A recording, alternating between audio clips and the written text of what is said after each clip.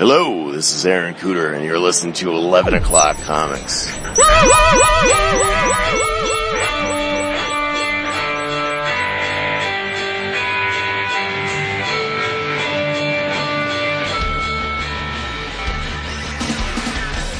Nice. I don't know. Daniel did a great job covering your ass last week. I was tempted to bring him on full time. Yeah, he did. Well, we do have a fourth seat, you know. We do, and he is an artist. And people like him. He's a magnetic dude. He is. Call him up, though. Scratching my chin, because maybe that'll work. Don't tease. I'm not about the foreplay. I want to put it in. Much to my wife's chagrin. Love it. Definitely the one that busted. So nobody's gonna hear this anyway. Oh, nice. That's intro. I don't know. It's something about it. Nice. So you're rested? You're all back? Oh man, I am rested. You know, it's vacations are so great, but then you come back home and it's like, forget you were even on vacation. Day one is awesome, right? And day two, you've settled in. Everything's in the spot where you designed it to be. So you're cool and you're chilling. I think everything after day two is just like trepidation, because you're just like, oh man, we have 3 days left, and then you get 2 days left. No, I don't ever feel that way, because I think it's just the opposite. Like the first day, I'm generally still tense, trying to relax, and then I get into the mode. And we generally try and time our vacations so that we get back on Saturday, so that we have that transition day of Sunday where it's you're still off, and then you can kind of mentally prepare for the fact you got to go to work. See, we didn't do that both of our Chicago trips. We came back Sunday. I mean, at con, it's hard to do that, right? Because unless you're going to take a day off from work, it's hard to pull that off. Right. Well, you could take a whole week off. Don't matter, right? Well, I just took a week off. A week after the week. You need a week to recoup for the week. Man, you can't. It's too busy. Can't. Market trades no matter whether I'm sitting there or not. That's what I'm saying. So. Well, no, that's a problem. You can't work remotely? Well, I mean, it's much harder. It's nerve-wracking. I could see you in a lounge chair like Jordy with the 10 screens around you, just tapping in the air, making them big trades. Ooh, eHarmony. I want it. eHarmony. Hey, everybody. It's like Usenet. I heard that's going to pop. Yeah. There's a lot of things. AOL CD. There's a lot of stuff going on, and I'm being interrupted all over the damn place. Talk about yourself. Do you know what this is?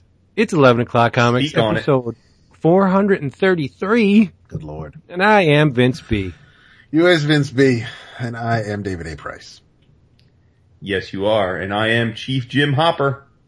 Look at you. I'm watching shit. You're not Chief Jim Hopper. You're Jason Wood, but you are kind of strange. I'm a thing, in a good too. way. I'm a thing. Yeah, in a good way. Man, what a good show that was. Oh, really? I hear it's good. Oh, you finally watched it. Finally watched it. You know, only you Malukes would give me trouble because it took me 2 weeks to watch 8 hours of TV. Oh yeah? How fast did you watch Daredevil? Like in 2 days? No. Yeah, pretty much. You were on that like it was hairless. 2 weeks. This is about right. strange. About 2 weeks for 8 hours sounds about right. Oh my goodness. And you don't have to be strange to get your comic books at a very low rate. All you gotta do is go where? I want you guys to say it. Discount Comic Book Service. And what's their URL? DCBService.com. You can get your books at significant discounts over the retail prices. Get this. They have a bundle now of the Young Animal books. You can get Cave Carson has a Cybernetic Eye, #1. Shade the Changing Girl, #1. And Doom Patrol, #2. Not for the cover price of $11.97. No. You can bring these home for $5.97. Jason, do the math. What is that? Cheap. That's 50% off. My goodness. From Dark Horse. It's the Conan Omnibus, Volume 1, The Birth of a Legend. This is the Kurt Busiek, Carrie Nord, and others Great covers by Joseph Michael Linzer. Cover price on this is crazy because it's 472 pages. And the cover price is $24.99, which is respectable, right?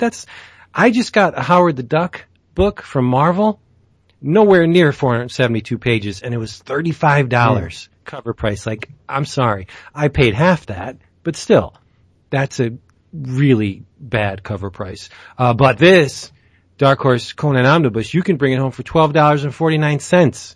Crazy talk. And from Image, Papi Capullo is going over to Image with Mark Miller, and it's called Reborn. It's a new series, and you can get the first issue for 50% off, $1.99. Why would you go anywhere else for your comics? No idea.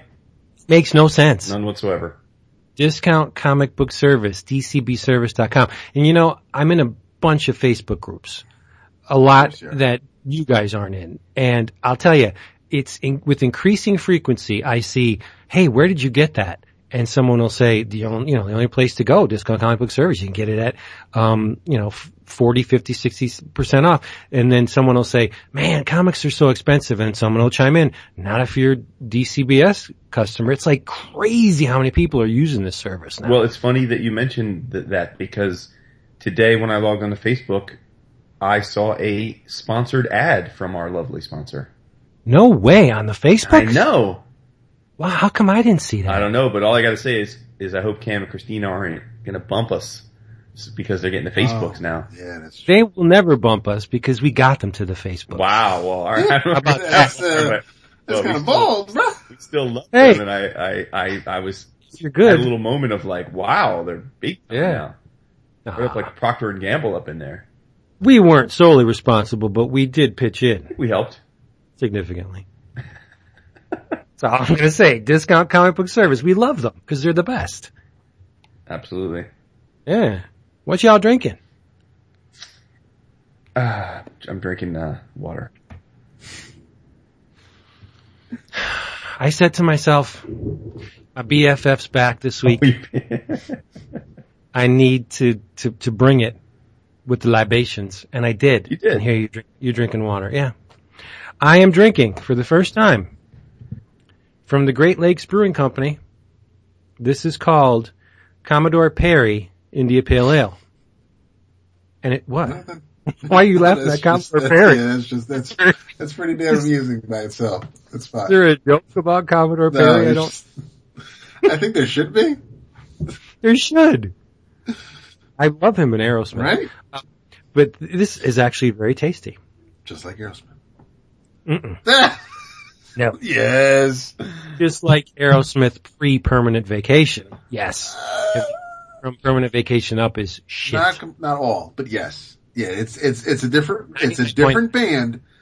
They're not all fucking gems, but a lot of what is on Permanent Vacation and Pump.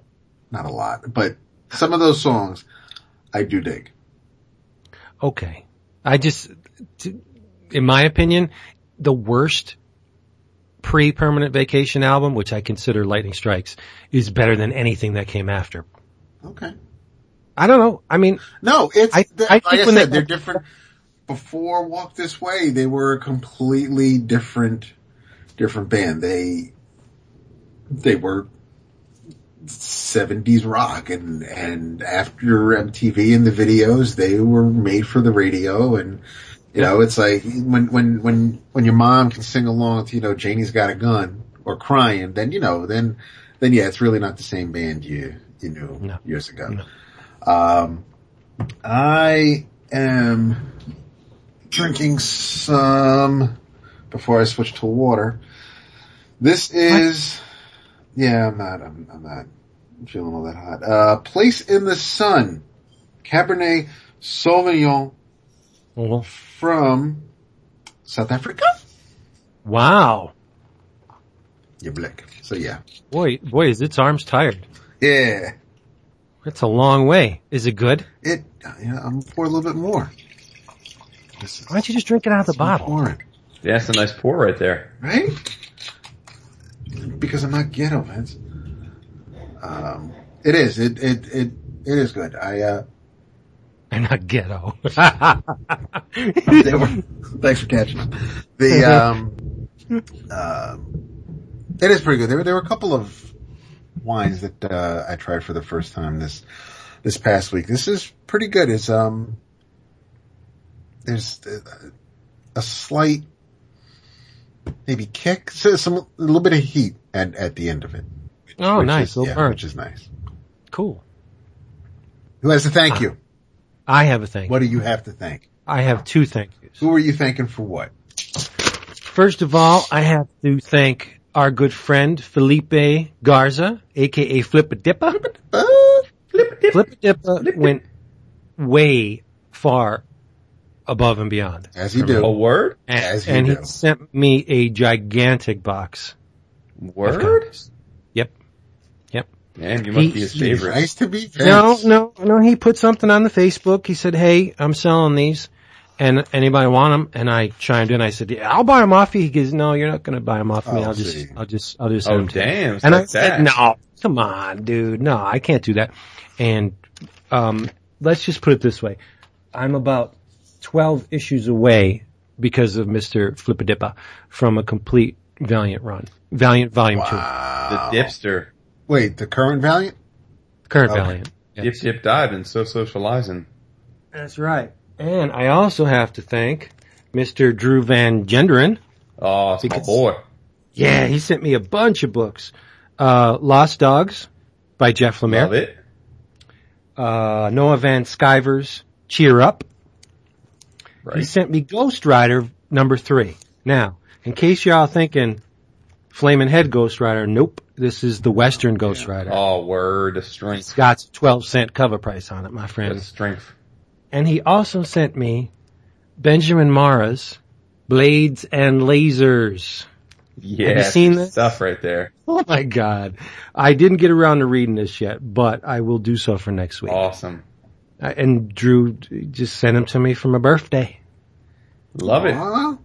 Yeah. So, I mean, I love you people. Thank you. It's all sweet. It's completely unnecessary, but God bless you. You don't turn 60 every year. I mean, That's true. Again. I turned 60 this year. Well, Dick. we're counting backwards now.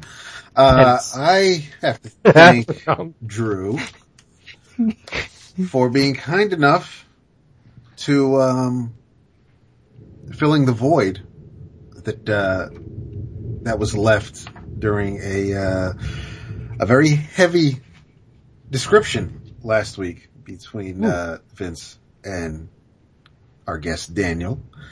And Drew sent me the DC's Young Animal ash can. Nice. That's excellent. Jason, did you grab one of them? Nah, man. So nice. Is it? Oh, Dang. yeah. It's a piece of art. Oh. It is. It's a real piece of art. I'm I was going to grab David one this week at the shop, but guess what? He's out. He was all out. Mm-hmm. I have a thank you as well. Oh, nice.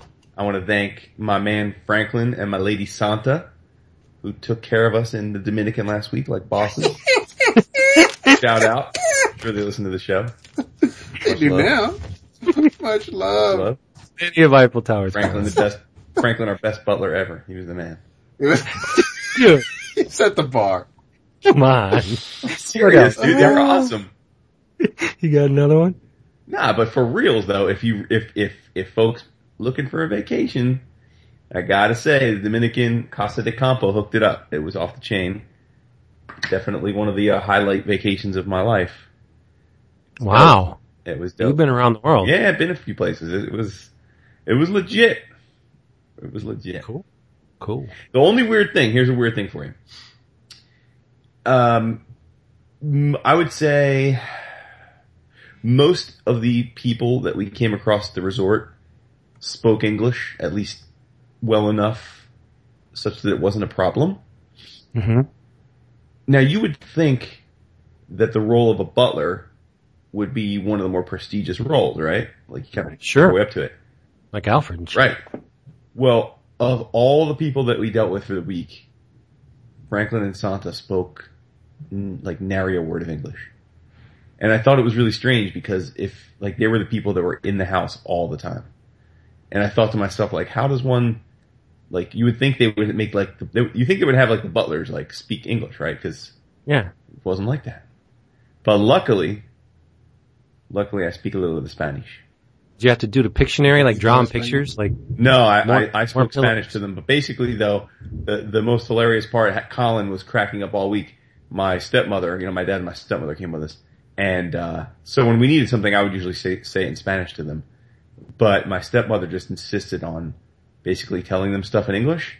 And they just had a big smile on their face and nod at her, but like look at her like, I understand what you're saying. And she would just get louder and louder. louder, Start screaming. put an O on the end of Yeah, it. she just starts screaming, and Colin would be like cracking up, be like, Grandma, like being loud doesn't solve the language barrier. It doesn't, Right. doesn't fix That's it. how they do. Yeah, that's how they do. The old That's folk. funny. Yeah. David, Yes. do you say Drew Van Genderen? That's how you pronounce it? It is Genderen. Yeah. Yes. All right. That's how That's It's like fine. gender neutral. Oh, I just want to make sure I get it right, because it is gender N. Gender N. Correct. So thank you. All right. Oh my now, God, people, enough with the goddamn cricket. were they still talking about Yes. the cricket? I love that stuff. When that had, like the thunder on this episode, I love the real world sounds. They belong there. If I could take them out, I wouldn't. No. Mm. The only No, time you were It's ambience. I mean, you were cool with the old rocking chair, but the only time we couldn't use anything was when we interviewed Phil Hester Yeah. and the ice that was in my messed up. drink kept clinking against the glass. Yeah, but that wasn't the only thing. That recording for some reason was severely messed up. It wasn't just the ice. I would have used it if it was just the ice. Fuck that. I mean, people can deal with it if they get their entertainment for nothing. But, no, it was, I forget what it was. I think it was either mine or your fan was whirring and it wasn't just the whirring. It was causing interference with Oh, that's whack. was no windshield. I don't know what it was, but we couldn't use it. It was a great interview with Phil Hester. I still have it, but it's kind of unlistenable. You really can't hear what he says. It was a good time. That's the whole point. But we were able to talk to Tommy Lee Edwards and Yeah. publish that, so that was fun. We did. I have to say, Which now reminds me that it is, almost a week, and rest in peace, BullpenBulletinspodcast.com. yeah, it's dead. Nice job, people. You did. Yep. Sorry, Who would have done it? If only we had just created a Reddit, we wouldn't have had to have retired it. But I want to put these two words in the show notes because we'll get some play on it. SEO? Even though both of you slackers haven't seen it yet, I just want to say I saw the Suicide Squad. And I think the people who wrote the bad reviews are out of their damn minds because it's not a bad I'm movie. very curious to see it because it's interesting, right? I mean, I'm definitely squarely in the most of the DC movies have been terrible. I am in that camp, despite, There's only been two. What? Oh no. Well, with this DCEU that started with Man of Steel. There's only been Well, two, I'm and going then- farther. But if you're going back to like Christopher Reeve Superman, Nah, dog. But I'm talking about. I mean, Green Lantern, Catwoman. exactly. Yes, yeah. No, Yeah, I'm down with you with that. Yeah. It's nowhere near the level of the two Nolan And the Batman films. I mean, and the Superman films before Schneider as well. Yeah, that third one sucks. I'm No, sorry. I'm talking about the I can't Superman even remember Returns. his name. The one. Brandon Routh. Yeah.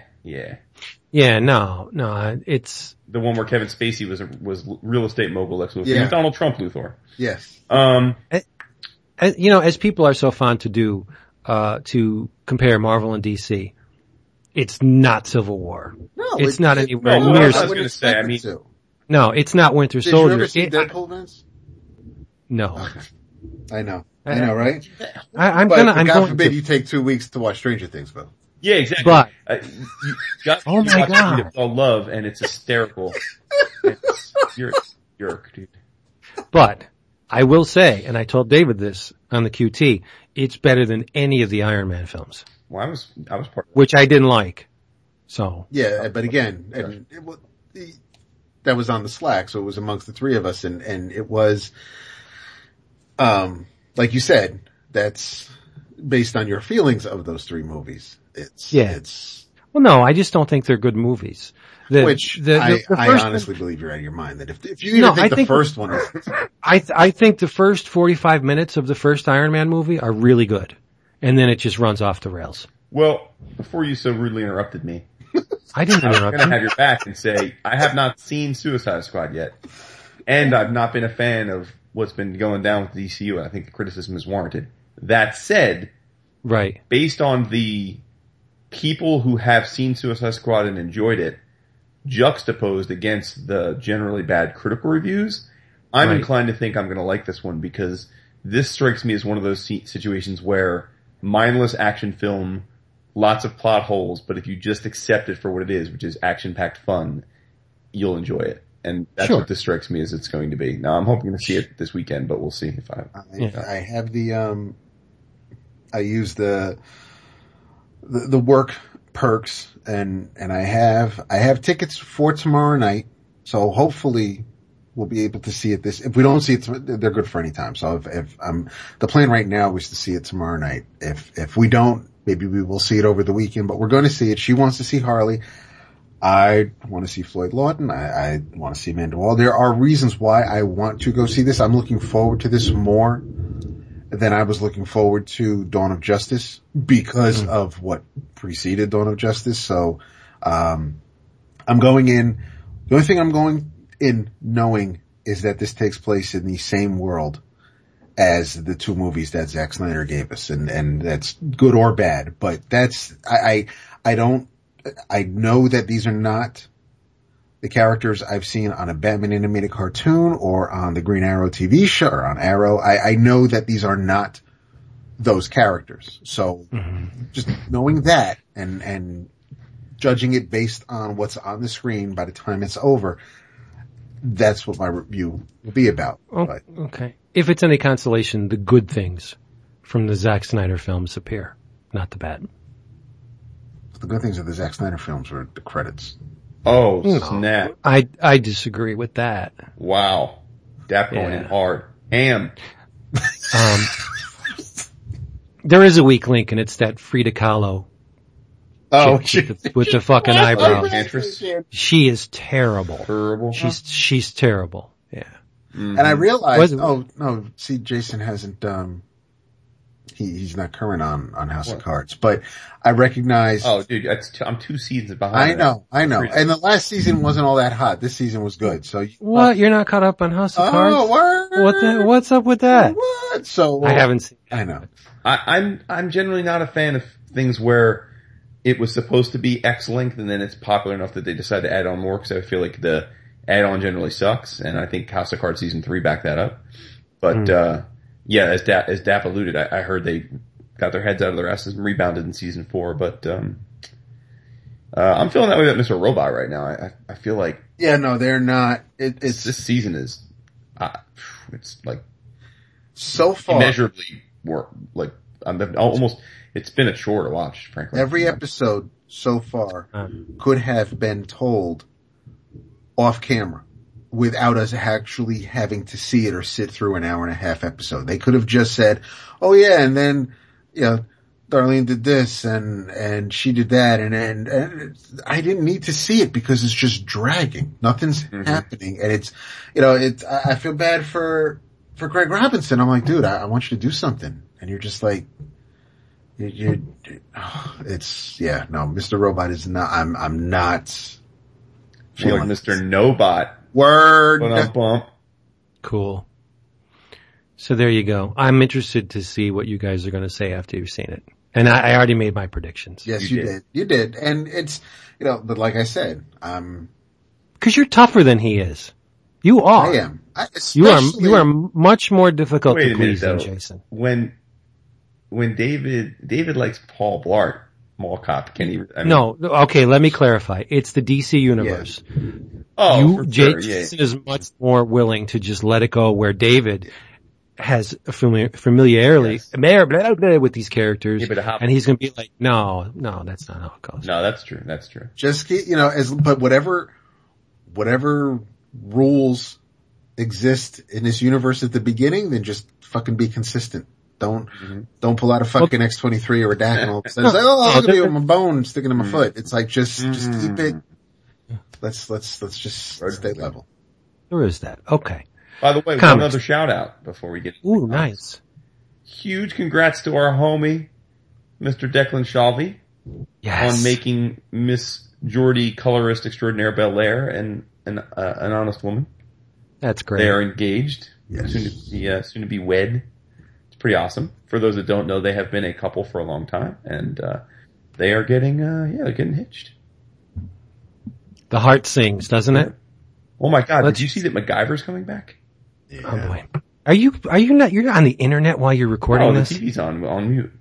Oh. Got the Great. Olympics on. The limpets. Let's use that, wonderful announcement as a segue. Okay. Because we have all read something in Mr. which, Shalvey contributed to?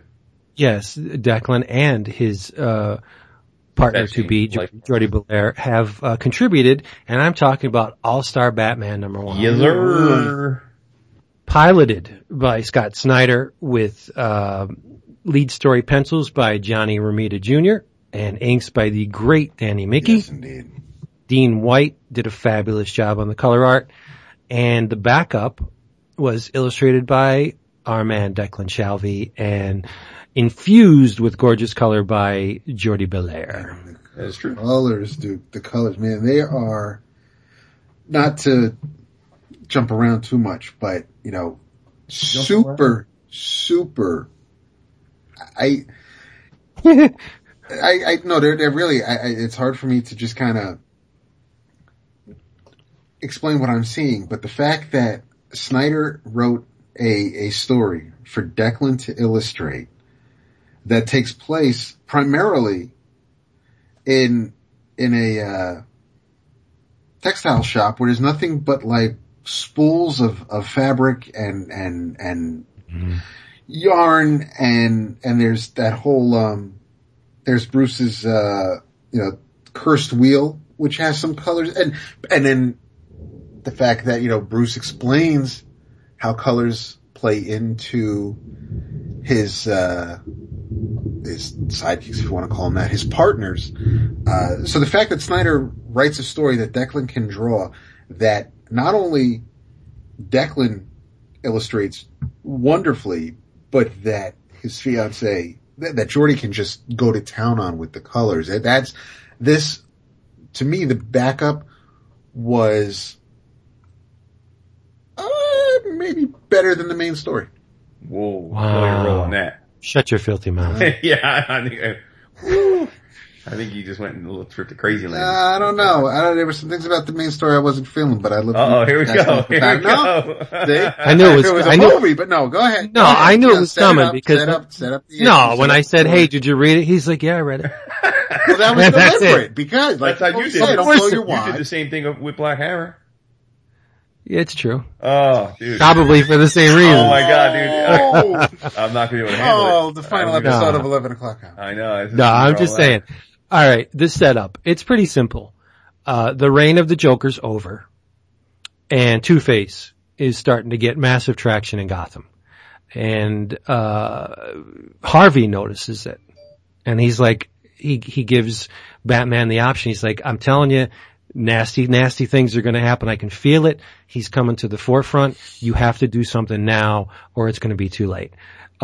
So Batman takes it upon himself to bring Harvey to a secure location called the House. I don't know what this house is, where it is, what the significance is, but they just call it the House. And it's on the other side of the state. So, Batman gets to, at this point, it's Two-Face in the old Batplane, and nasty things happen because Two-Face basically offers up a reward. If you stop Batman, I will bestow upon you the spoils of a bunch of crime families. You'll be rich beyond measure if you stop Batman. If I don't get where I'm supposed to go, I will reward you. So everybody and their brother is coming out of the woodwork. Superpowered, regular humans, they're all trying to stop Batman from getting Two-Face to the destination, to, quote, burn the demon out. I don't know what that means. There wasn't enough clues to guess what, Skype is telling me I've got a lot of background noise, but they told me that last time and there wasn't any noise in it. So I'm just going to ignore it. So we have Firefly and Killer Moth initially trying to take Batman down. And this is the Romita Jr. I've missed since he went to DC. I did not see this kind of energy in the Superman stuff. No, definitely not. And see, and you can't, it's not like, oh, well, here's Miki, and so he's breathing new life into him, because we talked about the Last Crusade Dark Knight spinoff a couple weeks ago.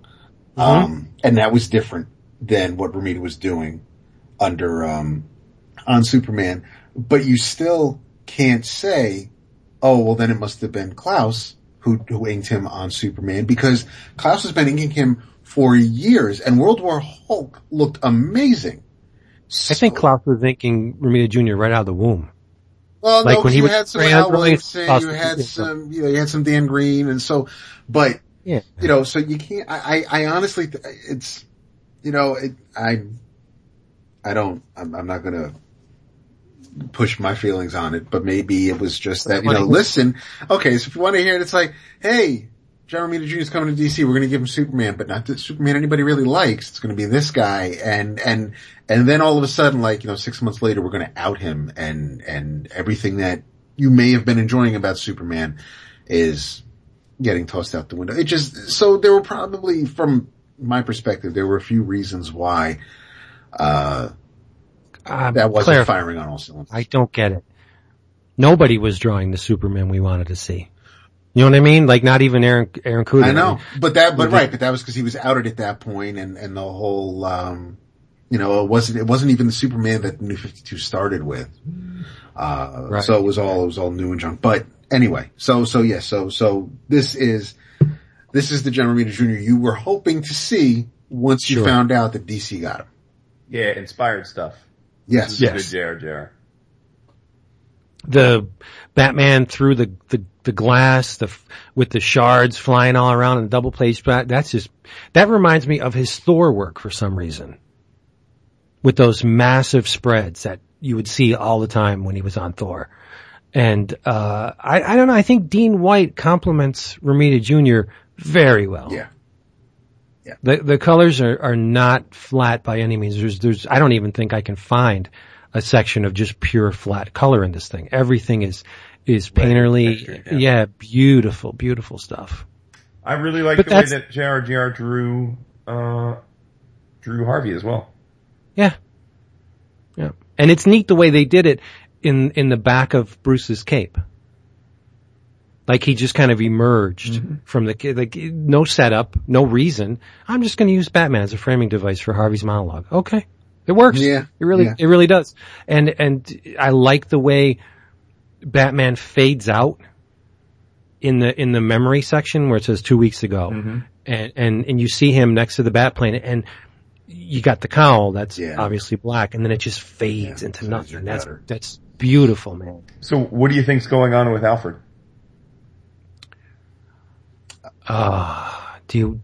Spoilers, everybody. When it said that Harvey offered everyone a reward, that's pretty literal, because the reason why the Batplane crashes is because Alfred shot it out of the sky. And he's crying. Yeah, that's what I'm saying. Why do you think Alfred would do that? I don't know. Either because Harvey has something that Alfred doesn't want Bruce to know. Right. So he'd rather kill Bruce? I don't think not so much kill Bruce, but just let Harvey free. Oh, okay. Yeah. Make sure he doesn't get to the house. Or there's something in the house that will not be good for people involved. And, remember, Alfred's a veteran. So he has combat Alfred also has family, so he could be protecting. And I didn't, after when the whole, when the Joker virus storyline or the story where it was Bruce versus the Joker, Batman versus Joker, and that led the way for, Donnie Darko Batman to show up. I don't know what happened to young Miss Pennyworth after that storyline. So I don't know if she still exists. I don't know if she may have, if she's turning tricks or if she just, pulled Karen Page and died. I don't know. So but yeah, and that last panel though, with the gentleman latching onto the rig to hitch a ride. But see, I don't know if, I think his hat would blow off. I don't know, man.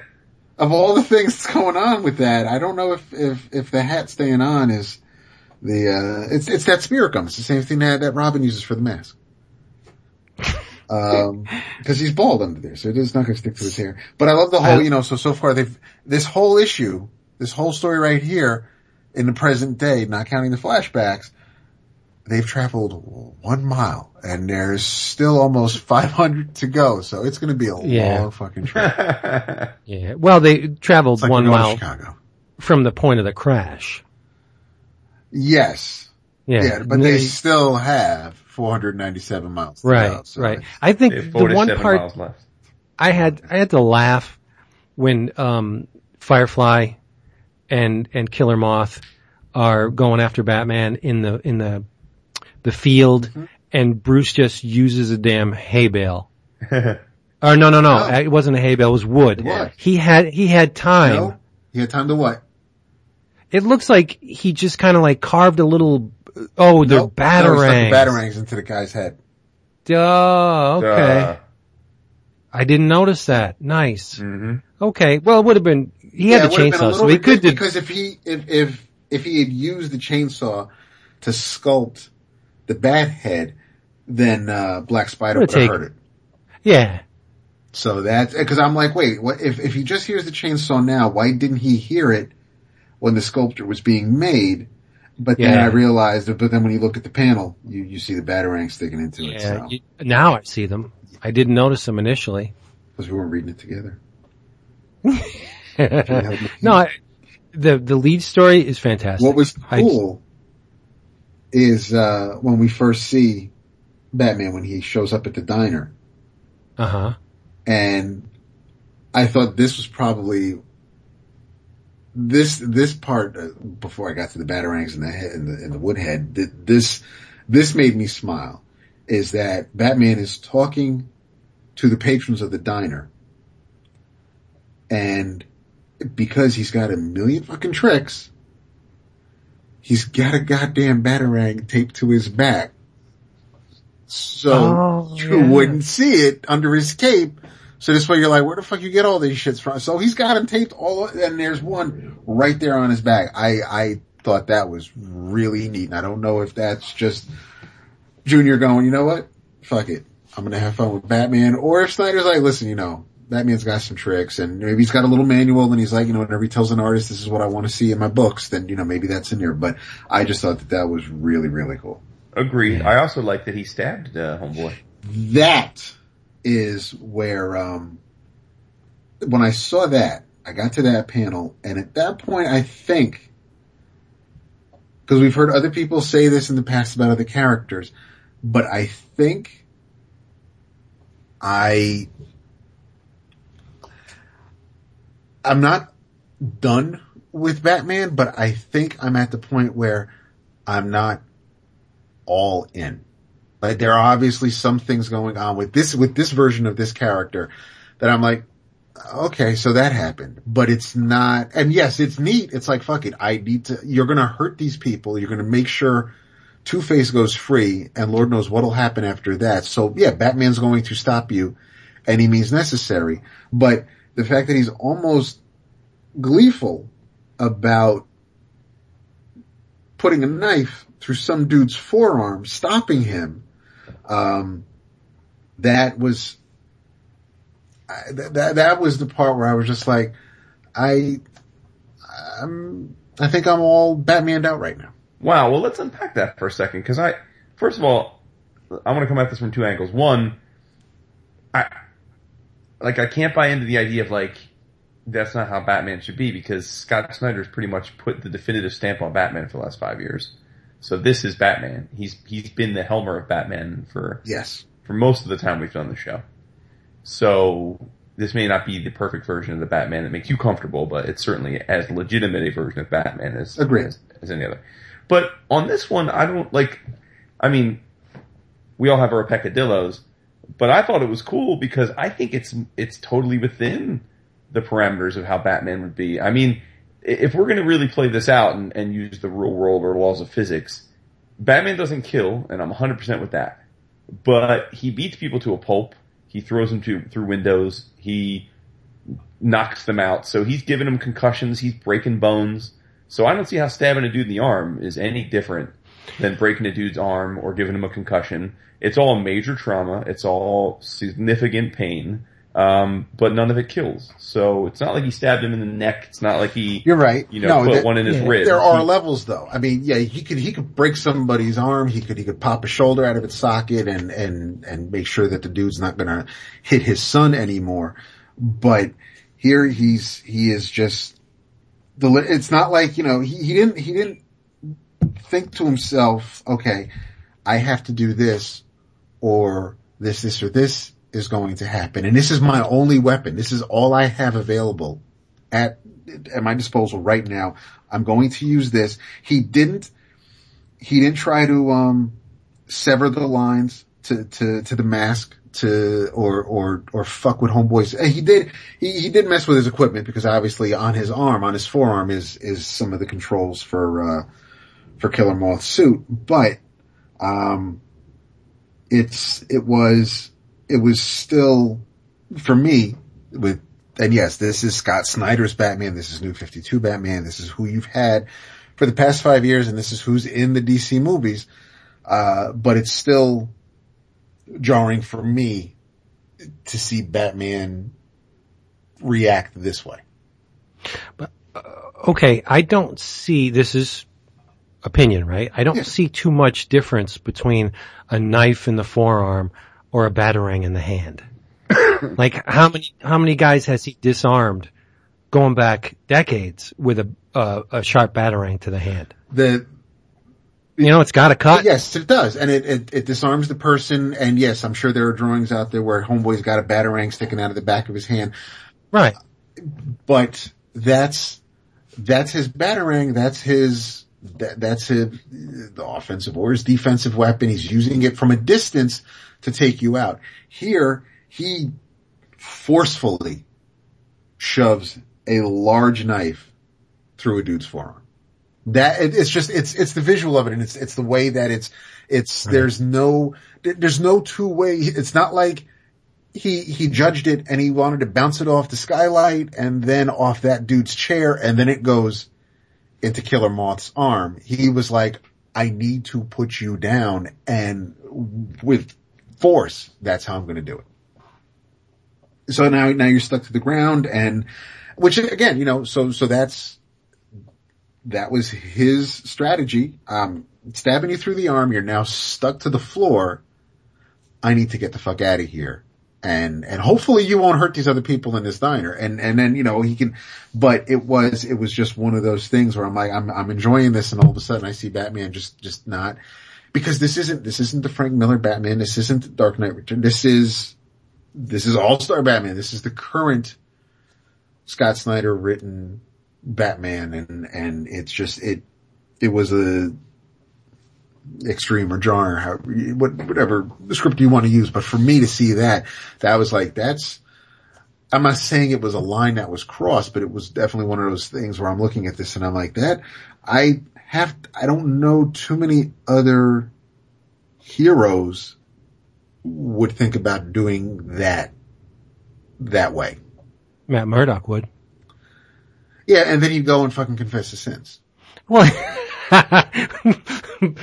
bless me, Father, I just stabbed a dude in the forearm. No, and the one thing that I almost said it at the same time as the character when I was reading it was when the waitress comes up to thank Batman. And I said, I would say to her, sweetheart, you got it. You shouldn't be here. And that's the next thing out of Batman's mouth. Yeah, when you turn the page, I'm like, it just rings true. Yeah. Yeah. The backup story. I like the juxtaposition in the not quality, in the approach to the color art. Where you had Dean White, his very painterly, textured, layered, modeled approach to color. Jordy's there's a lot of flat color on this. A lot of flat color, I agree. Yeah, and it works really well though. Like it's not exclusively flat. If you look on the second page, you get some nice variation in the background there.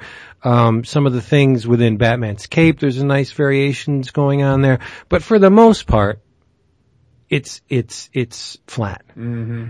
And I think it works really great. Mm-hmm. I would say though that, love the art, obviously huge fan of Declan, love the art, but, story-wise, I was like completely on the other side of this than Dap. I completely could have left that story alone. I didn't need that story. Well, they don't have a lot of, the canvas is not as big as what the lead, so, you just had a teaser. But I thought the violence that was perpetrated was kind of cool in the manner by which they did it with the very thin cuts next to each other, and you open one and you move they all open. That's pretty cool. But I didn't know anything about the cursed wheel. No. Has that been a thing, or is this is new? See, and that's what has me psyched about this story is that, I'm loving while Tom King's Batman is focusing on Batman and dealing with Gotham and Gotham Gal, we don't have a lot of Duke to deal with.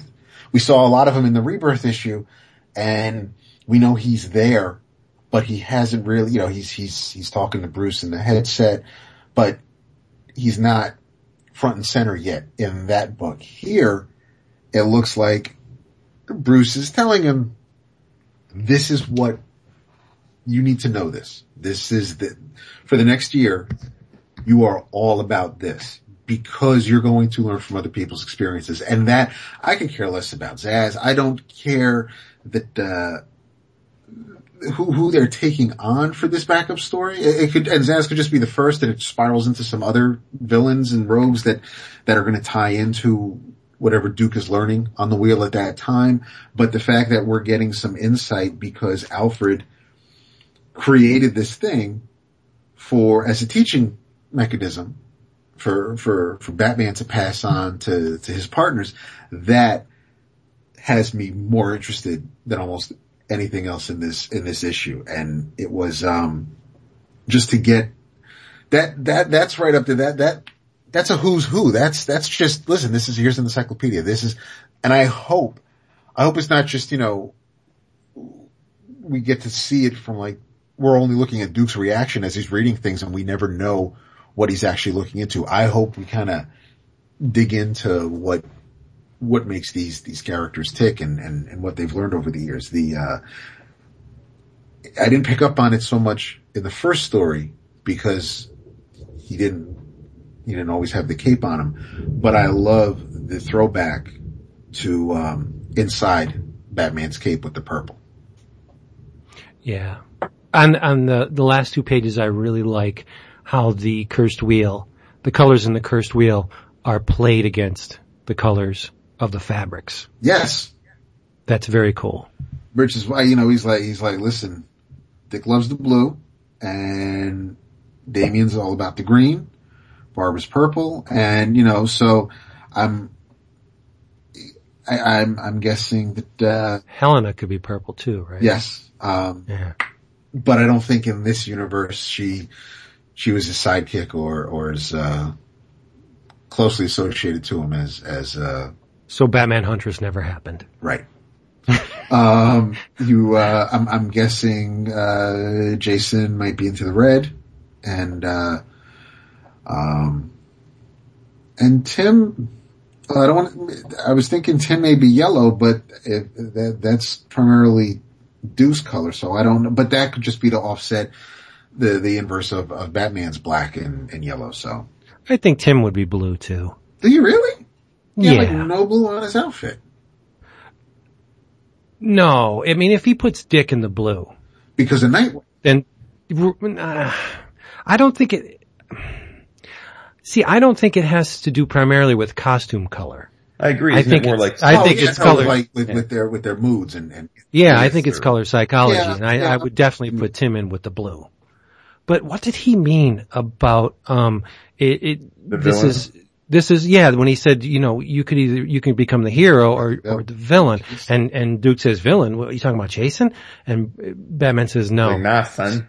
someone else. Like, what does he know? and it's someone What's going on here? ellipses and then else. And I don't know if he, Right. I don't know if he was looking, I don't know if he turned away when he was saying someone or if he had turned away before that, but I'm not going to guess that he's looking at Alfred, but it's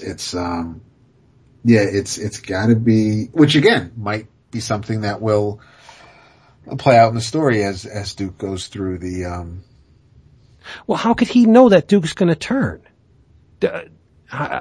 You cannot. but he doesn't, no, he's not. He's saying you could be the hero or the villain. Right. Right. And he says, Jason, no, somebody else. You can be, that discussion right there is very vague. Intentionally so. Right. Yeah. So cause Duke is like, listen, we know Jason's a piece of shit. We know Jason's an outlaw. But he's not really a piece Well, of shit. that's me. That's Man, me he putting just some got a stank on it. So we know Jason isn't on the side of the Angels all the time. Is that better? So you have, I want to order a Jason with some stank on the side. so you have, so that's the only one that Duke is aware of as far What up, as Duke? in Batman's past. I like Duke a lot. I do too. And he seems to have, Not a huge fan of the costume, but I dig it. I dig it a lot, yeah. Yeah. you're both crazy. Well, yeah, but no, That explains it. obviously we don't know. Duke is only aware of one person who kind of turned on Batman, but, Right. Batman obviously knows others who have turned on him. So I'm hoping that we will find out when Duke finds out. Or it could just be somebody that we're completely overlooking. Yeah. Has Stephanie showed up in the New 52? Yes, dude, you're not reading Yeah, Detective? I haven't Spoilers in Detective. read. Okay. I'll read So is Cassie, whatever the hell the mute's name is, the old Batgirl. Cassandra Cain? Oh, okay. One who was it Cluemaster's daughter? Who took Yeah, I father? like her. I like her too. Yeah. She now goes by Orphan. Yeah. Orphan. Orphus. Stinking orphans. All right. So, So yeah, All-Star Batman, big thumbs up. we all liked Get it. it, read it. With Yes. varying degrees. Awesome. Mm-hmm. Can I talk about the surprise? Surprise. It was a surprise Yeah. to you, right? It was a surprise to me that this book, And Hit me I as hard asked as last it did. week because we talked about how Batman's going to have a crossover, fucking like 2.5 months into the new run, and then we mentioned Superman books, and you said these are the books that you're reading, I'm getting them all. and and so I'm like, well, what if they do a crossover? Well, then I'll probably read it depending on how long the crossover is, and lo and behold, first issue comes out, and I bought it. and bam. Because I picked it up. I saw the Jimenez cover. Then I saw the Dodson cover and I was like, what? I looked through it. It's loaded with panels and it's loaded with exposition. So I said, I gotta have this. Because if there's one thing that hooks me in, it's a lot of panels and a lot of talking. You're I love it. No. So I bought Superwoman #1, which was written and drawn by Phil Jimenez, inks by Matt Santorelli, and the color art is by Jeremy Cox. And like I said, I did not expect to buy this, but after I read it, I was like, I think this may be the best single issue bearing an S, the Shield, to date out of the Rebirth. I think this one issue bested a lot of the single issues I've read of Superman and Action so far. Low bar, but It's, oh! Stop. are Right? He you? goes away and he just like completely loses his fucking I mind. know he gets balls and comes back. He's all blustery. Yeah. fucking Spanish people, listen, bitches. guys, I mean, we've been friends a long time now. I don't, like, Superman is just so boring a character to me. I just don't, Gotta justify. it's I so know. hard for me to, like, it's so hard for Superman to hold my interest. It's just, I think it's safe to say for David and I that there's two big companies. Our love of Spider-Man at Marvel is mirrored in Superman for DC. Is that safe to say, Dap? Yes. Okay. So for how much we love Spider-Man, that's how we feel about Big Blue. Yeah. And it's, as I was reading this issue, I'm thinking, right now, I wish that I could freeze time right now, because it's been a really, really long time since I've enjoyed DC. And it's been probably even longer since I've bought single issues of the Superbooks, all of them. And it just feels good. It feels like somebody pinched me, because I really don't believe that this is happening. Yeah. No, I mean, to lead with Doomsday, that says, okay, Vince, you can come back now and start reading. But that's only my superficiality. I mean, you know, whatever. I love Doomsday. Yeah. We've said that I've said it a million times. But the quality of the books are really good. And this book, this Superwoman, was so surprising in that, like, so there's not a huge chance of failure. I mean, if they could nail it with Superwoman, who I don't even know New 52 Lois Lane. Whatever.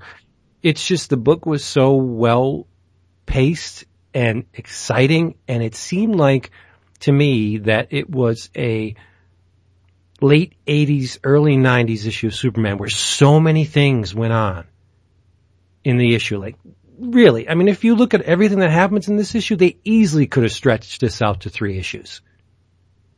Don't you think?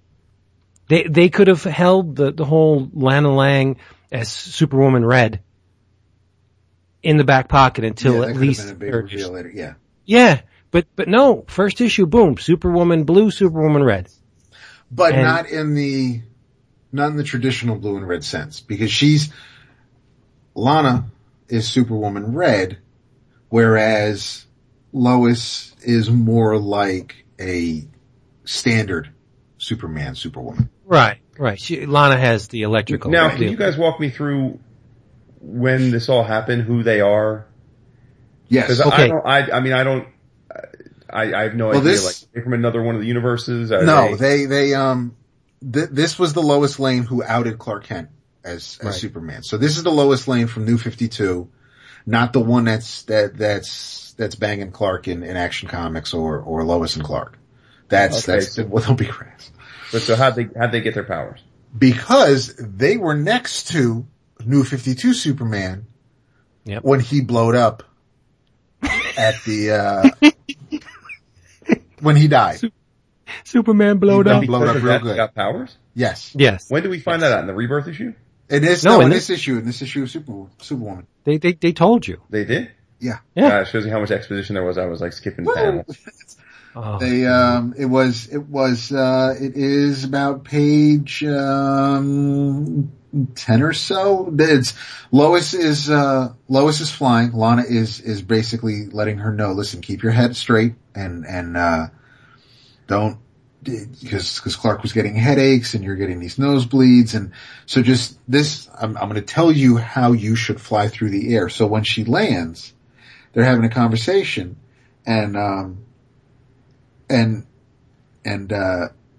Lana and Lois they're not really seeing eye to eye. Lana still, Lois is a connection to Clark that Lana needs, since her Clark isn't around anymore, but Lana still may not trust Lois completely, since Lois is the one who basically told everybody who Superman is. So, when Superman went Nova in the final days of Superman, that storyline when he died, they were next to him, and that affected them enough where they got pieces of it. They leached off that energy. Lois, I think, more so because she's got the strength and the speed, whereas Lana deals with the electricity aspects of the Electric Superman era, but which I don't think Which ever was a happened. nice throwback.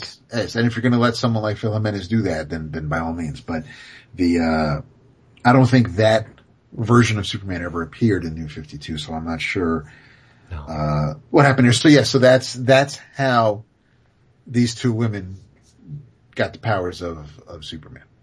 Yeah. Thank you. You're welcome. It's just weird though. It's yeah, okay.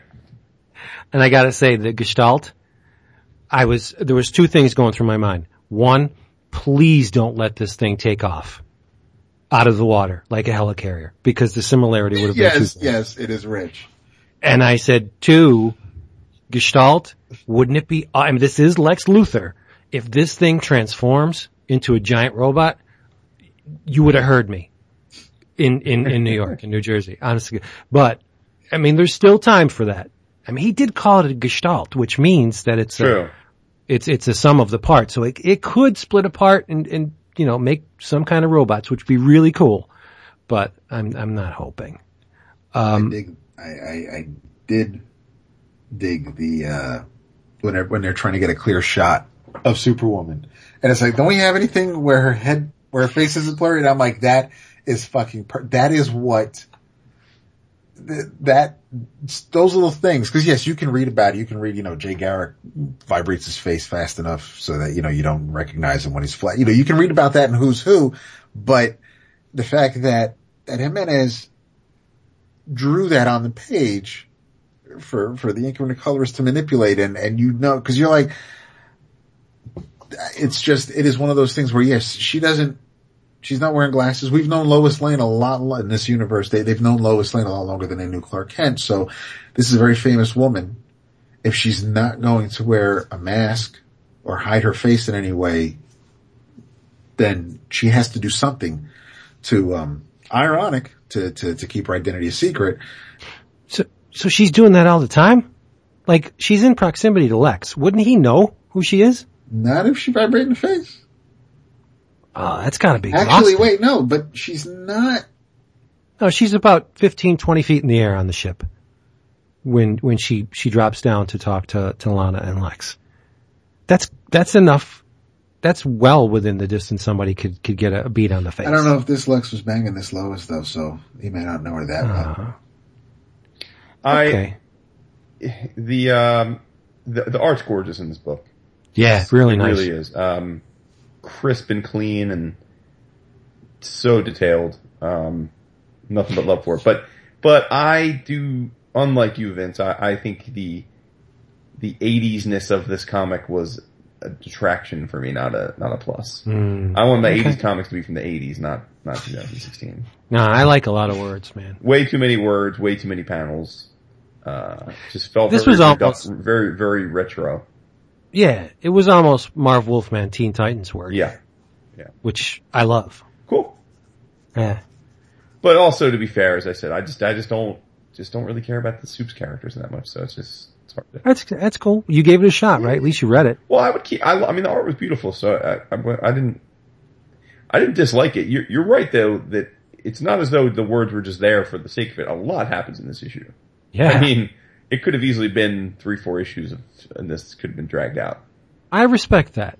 You're giving me value for my dollar. I'm not a chump. You're not stringing me along for 3-4 issues when you could do it in one. Mm-hmm. And thank you for that. No doubt.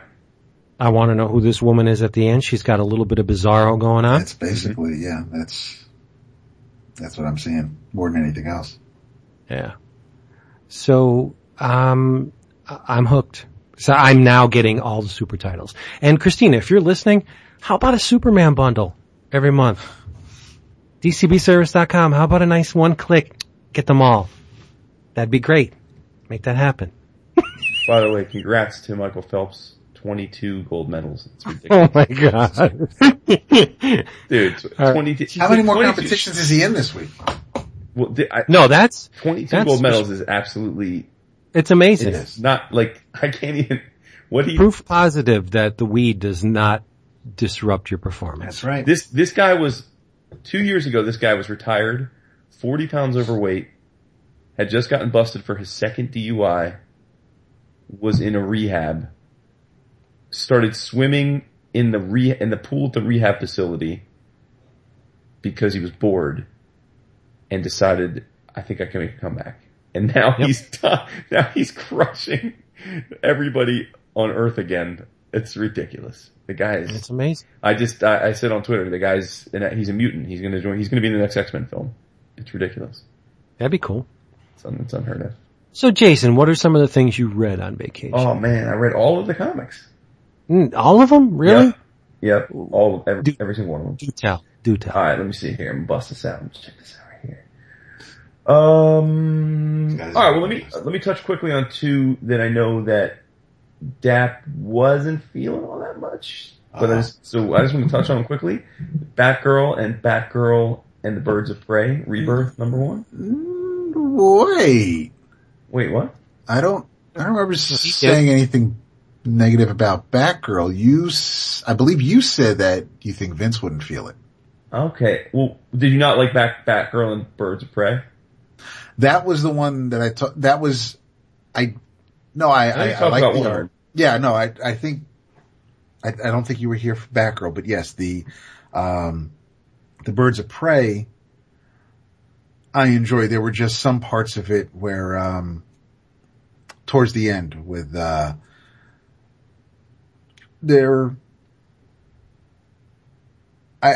appreciated the hook, but I don't know if there was enough there for me that I'm like, okay, well, I need to figure out.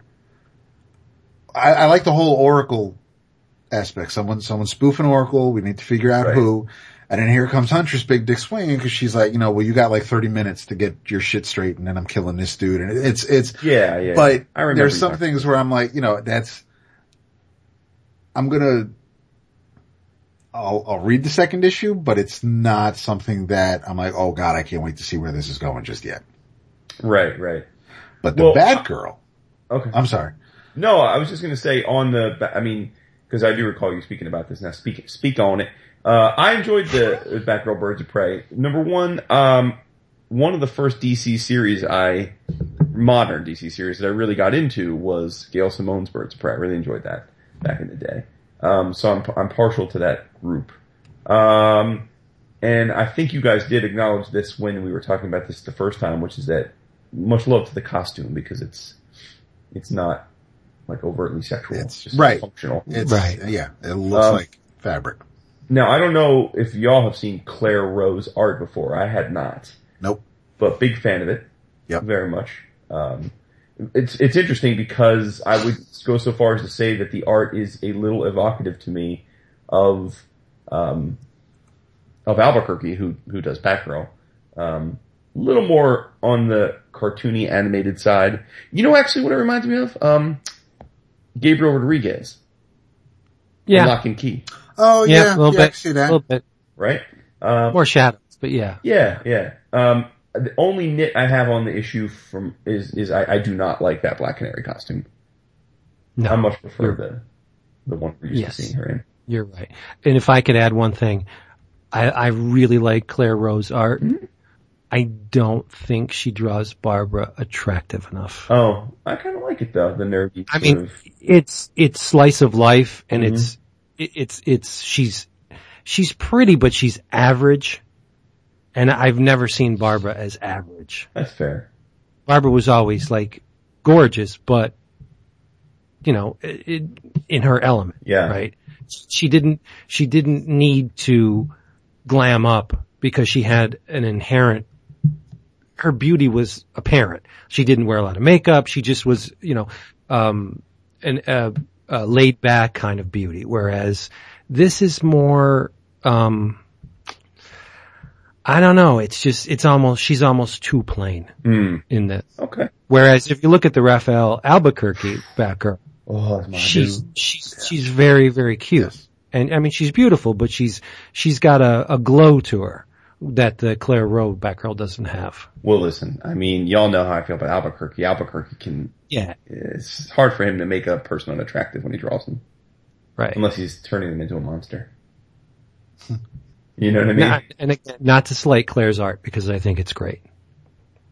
Yeah, for sure. So yeah, let's talk about Batgirl. I dug it the most. It's Barbara on Walkabout. Her little company's blown up and she's going on Walkabout. She goes to Japan and, meets up with an old pal. And, but she's really there to meet up with a former, well, not necessarily former, a heroine from back in the day who's now an old woman. And, her name is, Miss, Yamashiro. And, let's just say the old woman still got a couple tricks up her sleeve, right? Yes. You know? Her code name's Fruit Bat? Yeah, Fruit Bat. Yeah, Fruit Bat. I like this issue a lot. I have no idea who Fruit Bat is. Now that's interesting only because I guess I predicted wrong after I read it and I said on Slack that I thought that David would like it and you wouldn't. No, I thought it was good. Cool. I thought it was going to be too slice of lifey for you. No. When the art's this beautiful, the leeway widens. Got it. Yeah. The only thing I thought was unrealistic is that they didn't show Barbara and this dude banging out because when you're in a hostel like that and it's a man and woman sharing a hostel, you're tearing it up. I don't think that's necessary. It's Pound Town. Yeah, but now she's watching him throw up, so that might have lost that luster. Yeah. Your breath, dude. Your breath. Yeah. One of the things I thought was really cool, and I don't know if it was intentional or not, was, on the one page you have Fruit Bat throwing down and Batgirl says, "That's Fruit Bat." But on the facing page, it almost looks like that thought balloon is coming from Barbara's head on the opposite page, which could be simultaneous. Yeah, no, but it's really neat the way they did that. I don't know if it's intentional, but I think it works for me. Nah, yeah, cool. I'm glad you liked it too. I don't know if the intention of this book is to continue to be a walkabout slice of life book, but I hope it is because I'm down with it. I'm feeling it. Yeah, it's good. Good stuff. Written by Hope Larson, by the way, we should say. Yes. Let's do the whole, credit sequence while we're at it. Hope Larson wrote it, Raphael Albuquerque drew it, and Dave McCaig did the color art. Correct. And he uses a lot of dot patterns, and thank you very much. Thank you. That's my jam. And by the way, if you're interested in this art, you can get it from our boy Paolo at Cadence. Oh, look at you. He just posted it. Get a kickback? No, I don't get a kickback, you wise ass. Oh, dude, I'm just kidding. Wow, I'm not going for the throat. Sending him my love, though, because he's our Holy boy. crap. Damn. He is. He's all down and shit. He's using me to pay for play and shit.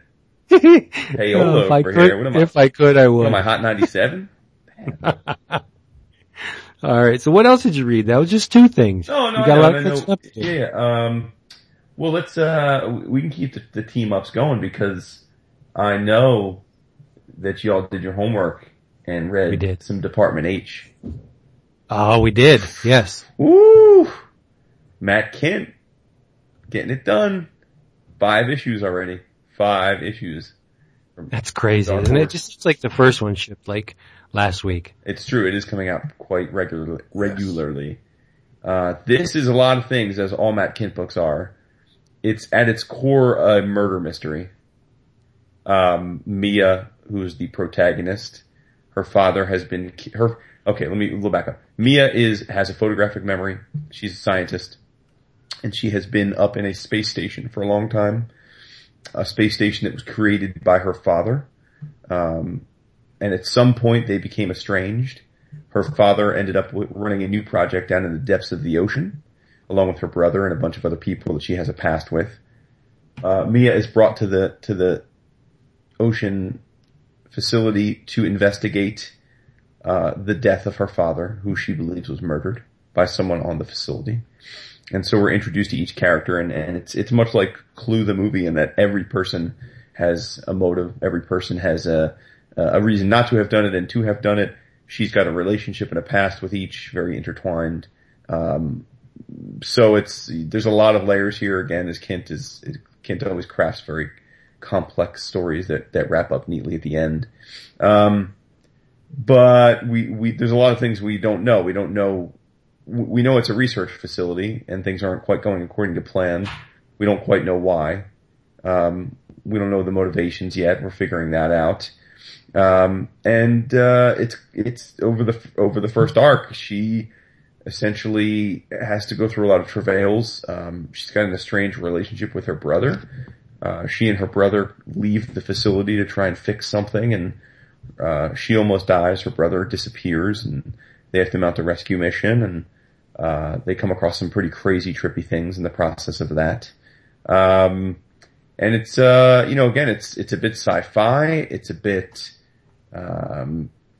interpersonal soap opera. It's definitely a murder mystery. It's all these things wrapped into one with that very distinctive Kint artwork, which I just adore.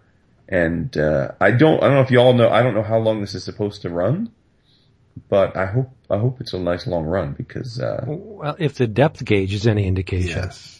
That's my favorite part. Wait, what do you mean? The depth gauge. On each page, it goes up another with each issue. Oh, I didn't notice. Yeah. Yeah, in the gutter on I one. always look at his gutter since Oh. my management. Cause he's like Mad Magazine. He's fucking Aragones over here with putting shit in the gutter on the page side. On some issues though, it's on the extremities on the pages. It's not in the gutter. Right. I think issue 3. It's Oh on my the- gosh, I did not notice that. Isn't that cool? Oh, so that's sick. Yeah. Because each issue is also 24 hours. That's true. He said that in the first issue, right? That was Yes. the plan, right? Yeah. So, okay, so I guess by that we've got 5 bars and through 5 issues, so. Cause eventually Mia's going to solve the mystery. Yeah. So, and I don't know, then maybe there'll be a spin-off, but I'm 24. thinking, We're gonna get 24 issues. right. So I'm thinking, Wow. I'm thinking this story is 24 hours, 24 issues. 24 days. 24 hours, pages. 24 pages. Oh, that's awesome. See, Kent's such a freak, man. He's such a fucking banana meta. planner. Yeah. But so I mean, maybe this story is finite, and that might not be the end of these characters, but I'm pretty sure this story has, which also gives the readers a race against the clock to see if we can figure it out before the final issue. Yeah. Judging by the title, I mean, you could tell right now from the get-go, it's very concept heavy. When Department H is also depth. Oh, right. Right. Hey, did you Yeah. see, I think it was in maybe the 3rd issue, Cullen Bunn sent the letter in and he said, hey, man, I don't know if you noticed this, but Department H also looks like depth. So you can have that for free. You don't have to give me credit for that, but you can have that one. But I just thought that was pretty neat. It's like, you guys are a trip. It's like I knew that. I knew that, dude. That's why we called it that. I love the initial pages. Like in the first issue, you have the suit, the H2 deep dive suit. Mm-hmm. In the second issue, it's the colossal squid. And he shows you the scale. You've got of the squid. mime, the little crab it's thing that's like a parrot. It's just amazing. I mean, no one could ever accuse Mr. Kent of just jumping in and winging it. He's got this thing covered, every aspect of this story, right down to the interiors of the ship and what the suits do and how it's crazy. Well, if we ever do get him on the show, because he always says he'll come on, but we can never actually get him on. I have talked to him over the years. He is a self-professed perfectionist. He is in full control of everything from, page design to when he gets the collected editions to the type of paper, the cover. He's meticulous. He controls every aspect of the book and views the totality of the book as every facet of the book is part of the art, which is hard not to love. I admire his fearlessness because it's gotta be difficult to produce art in this style in a industry that is primarily driven by surface sheen and the beauty that like a mainstream beauty, where I'll be honest, I think Kent's art is beautiful, but it is not pretty. Right. Well, not conventionally so. No, there's nothing conventional about his art. And the panels, like his drawings look effortless, but having talked to him, we know that that's not the case. Correct. But the line work, the approach looks like he just throws down, and it's not the truth. And there's a fearlessness to that because he knows that, you've got your Jim Lees and your Capullos who draw pretty pictures, and those are the guys that click, whereas the very same people that would praise that kind of work would look at this and say, man, this guy can't draw. When you have to allow the work to sink in, and it's very apparent that he can draw. He chooses to use a shorthand for many things that isn't readily, it doesn't strike home with the beauty factor. I love that. That is ballsy. That's just fearless. He does not care. This is how I communicate on paper. You take it or you leave it. I just think his art's impeccable. I respect it. Because it tells the story, Yes. It does. And he doesn't noodle. He doesn't feel the need to, like, say, within the interior of this undersea station. He doesn't need to go in and draw like Wally Wood create machinery just to litter every single crevice of this thing. He will let a bulkhead just be a blank bulkhead. Right. Yeah. And that's confidence. That's fearlessness. That just says, look, this is my world. I set the parameters, and you either accept it or you don't. And it's cool that his wife has become his Charlene florist. has been doing, she's Yeah. doing a bang-up job on the color. I got to be honest, though, it looks a lot like he would do it.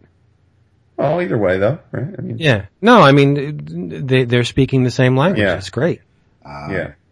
But yeah, no, and it's the way, everything in every panel is just like an old movie where you just need to see what he's drawn in the panel. Nothing extra. Doesn't matter. Yeah. If we don't have anybody in the background, it's fine. It's just, there's two people talking, and everything you need is just right there. So it's just goes with what you were saying, Vince, about no unnecessary noodling. It's like everything you need is right here. So Right. And drawing's not about beauty anyway.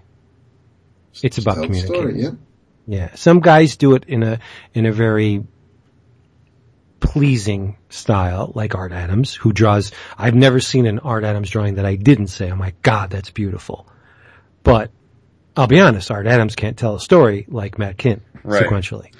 Yeah. And I thought the little subtle touches that, this way you're not getting, you're smart enough to follow along with the story. You're obviously going to pick this up. But like when Harry was dragging Roger out of the cave with the lava, and we have a close up of them in their helmets, and Kint draws them so you can see their faces through the helmets. From a distance, though, that the helmets are closed, but so you could see their reactions and what they're feeling at the time while they're trying to get out of this lava cave.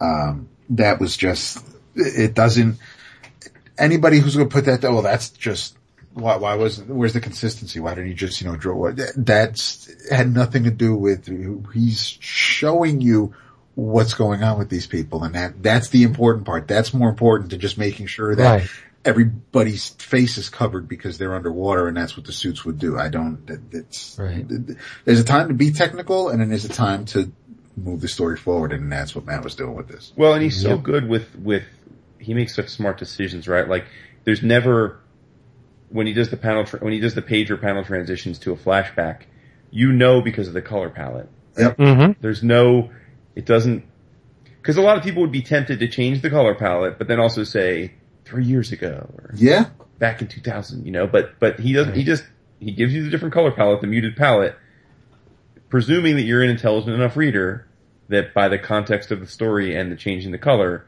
you're going to get that it's a flashback. And I love that. He doesn't, I just love, I think he makes such smart choices. And in the flashbacks, the color used is contingent on the mood Yes. of the flashback. Like when Correct. in issue 5, Yeah. when Mia and Alan are together, they're warm colors. Right. Yes.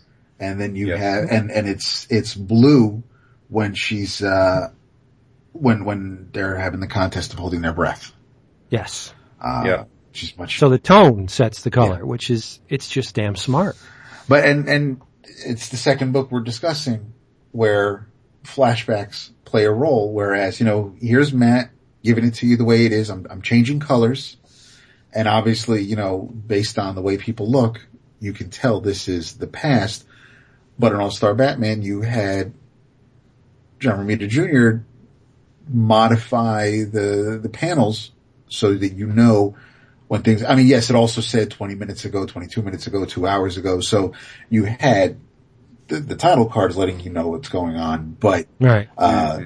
which I think you needed in that case because it may not have been so obvious. You wouldn't have known how much time had passed Right. just based on conversations that Batman's having with Harvey or with Commissioner Gordon. Yeah, but that story's based on time. Time is a very Yes, crucial right, factor absolutely. in the story. Whereas in these flashbacks, You don't it have doesn't time matter. to mess around with you gotta be Right. straightforward. And I gotta say, if I ever saw a sea mime in proximity to me, I would definitely soil my drugs. Oh yes. Right? Yeah. They're disgusting. And another testament to Kent's skill is in issue 5 with the sea mime page, and it's all, typeset, and it's got call outs, and this is the proboscis, and this is the syrinx. There's a call out that's actually has a strike through that's handwritten, and it says Yes. nausea, and that Yeah. to me says that little tiny detail right there convinces me that this page has been ripped from an official document or a working document.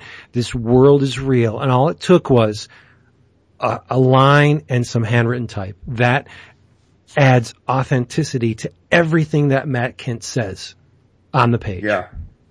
It's simple, but it's so damn effective.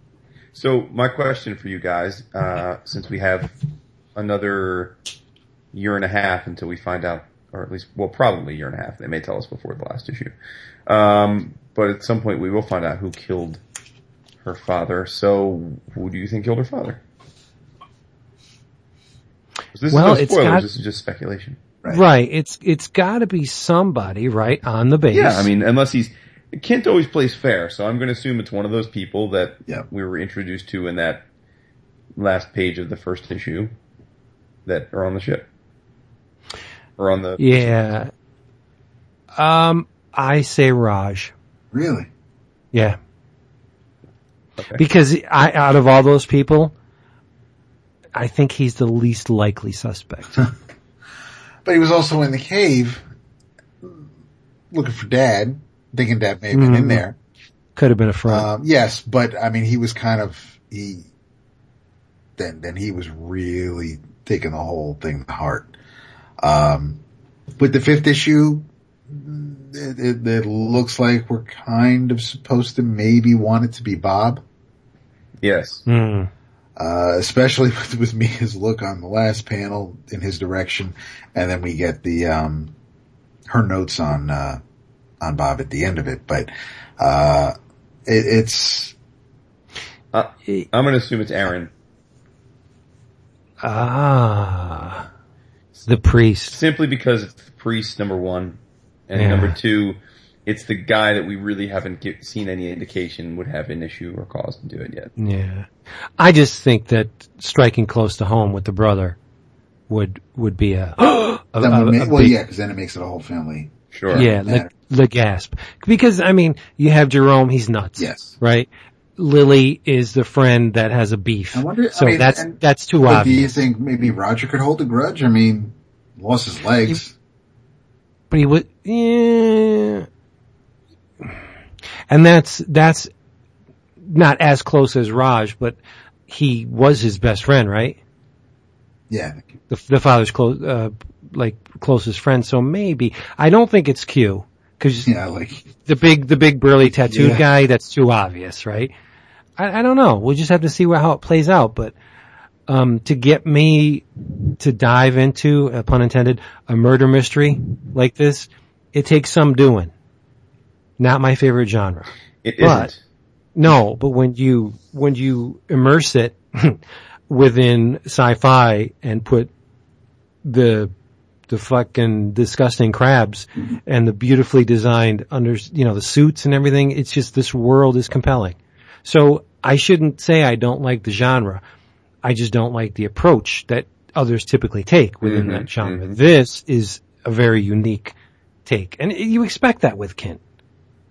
Oh, it's so good, man. It doesn't play by the numbers. And I love the watercolor. I love... Yeah.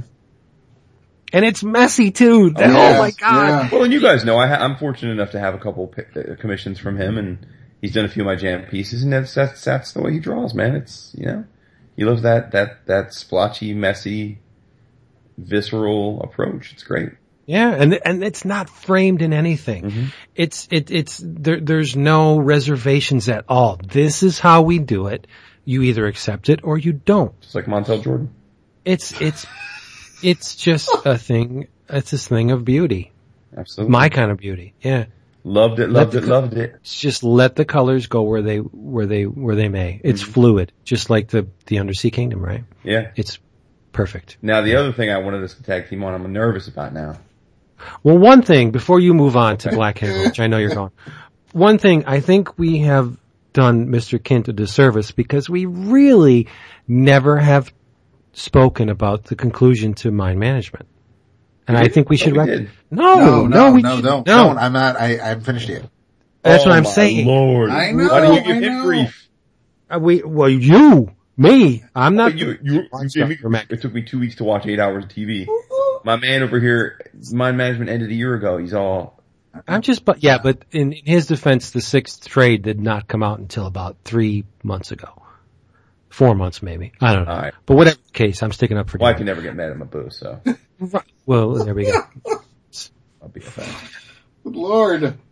But we should get on that with the quickness. We should finish Mind Management and talk it out. Oh, well, I'm down for that. Yes. Okay. All right. Now, we're going to talk about the Black Hammer. Black Hammer. Yes. So, as I told you guys on our daily chat sessions, it's going to be very, very hard for someone to displace Mr. Lemire from my 11 o'clocker choice for best writer this year. It's true. Very. True. Just for Bloodshot Reborn. Well, ironically, the one thing that I would assume I have not caught up with Bloodshot Reborn, but that's probably just another feather in his cap because I don't see why that wouldn't be great too. But everything else that he's done this year that I've had the good fortune of reading has been terrific in my mind, and that is Descender, which we've talked about. I actually read the most recent trade of that while I was away too, but we can save that for another time. Plutona, which I read that trade while I was away. Old Man Logan, which I talked about 2 weeks ago. I'm sorry. What did Plutona, was that an OGN or was it a miniseries that was collected? Because I only remember seeing because I only saw the trade from in the Image previews. I didn't know that. Obviously I missed it when it was coming out, but okay, all right. Because I have the PDF of the trade from Image, so I'll read that for sure. It's definitely worth it. Descender, Plutona, Old Man Logan, Extraordinary X-Men, which in my view is the best X-Men book coming out right now, and now Blood. So you got me thinking about Bloodshot. Black Hammer. Now, Black Hammer is written by Mr. Lemire. He does not draw this book. It is drawn by, I can't remember his name. Dean Ormston. Thank you very much. Beautifully illustrated. Yeah. Yeah, absolutely. Now, is he someone that you guys were familiar with before this book? I have heard the name. Okay. Yeah, I have not. Did not tell you where. Okay. It's Dark Horse Dave Stewart on colors. So we're 2 issues in. Second issue just came out. And it is essentially, so far, what we know is that a supergroup, essentially the supergroup of this particular Earth, It's great heroes.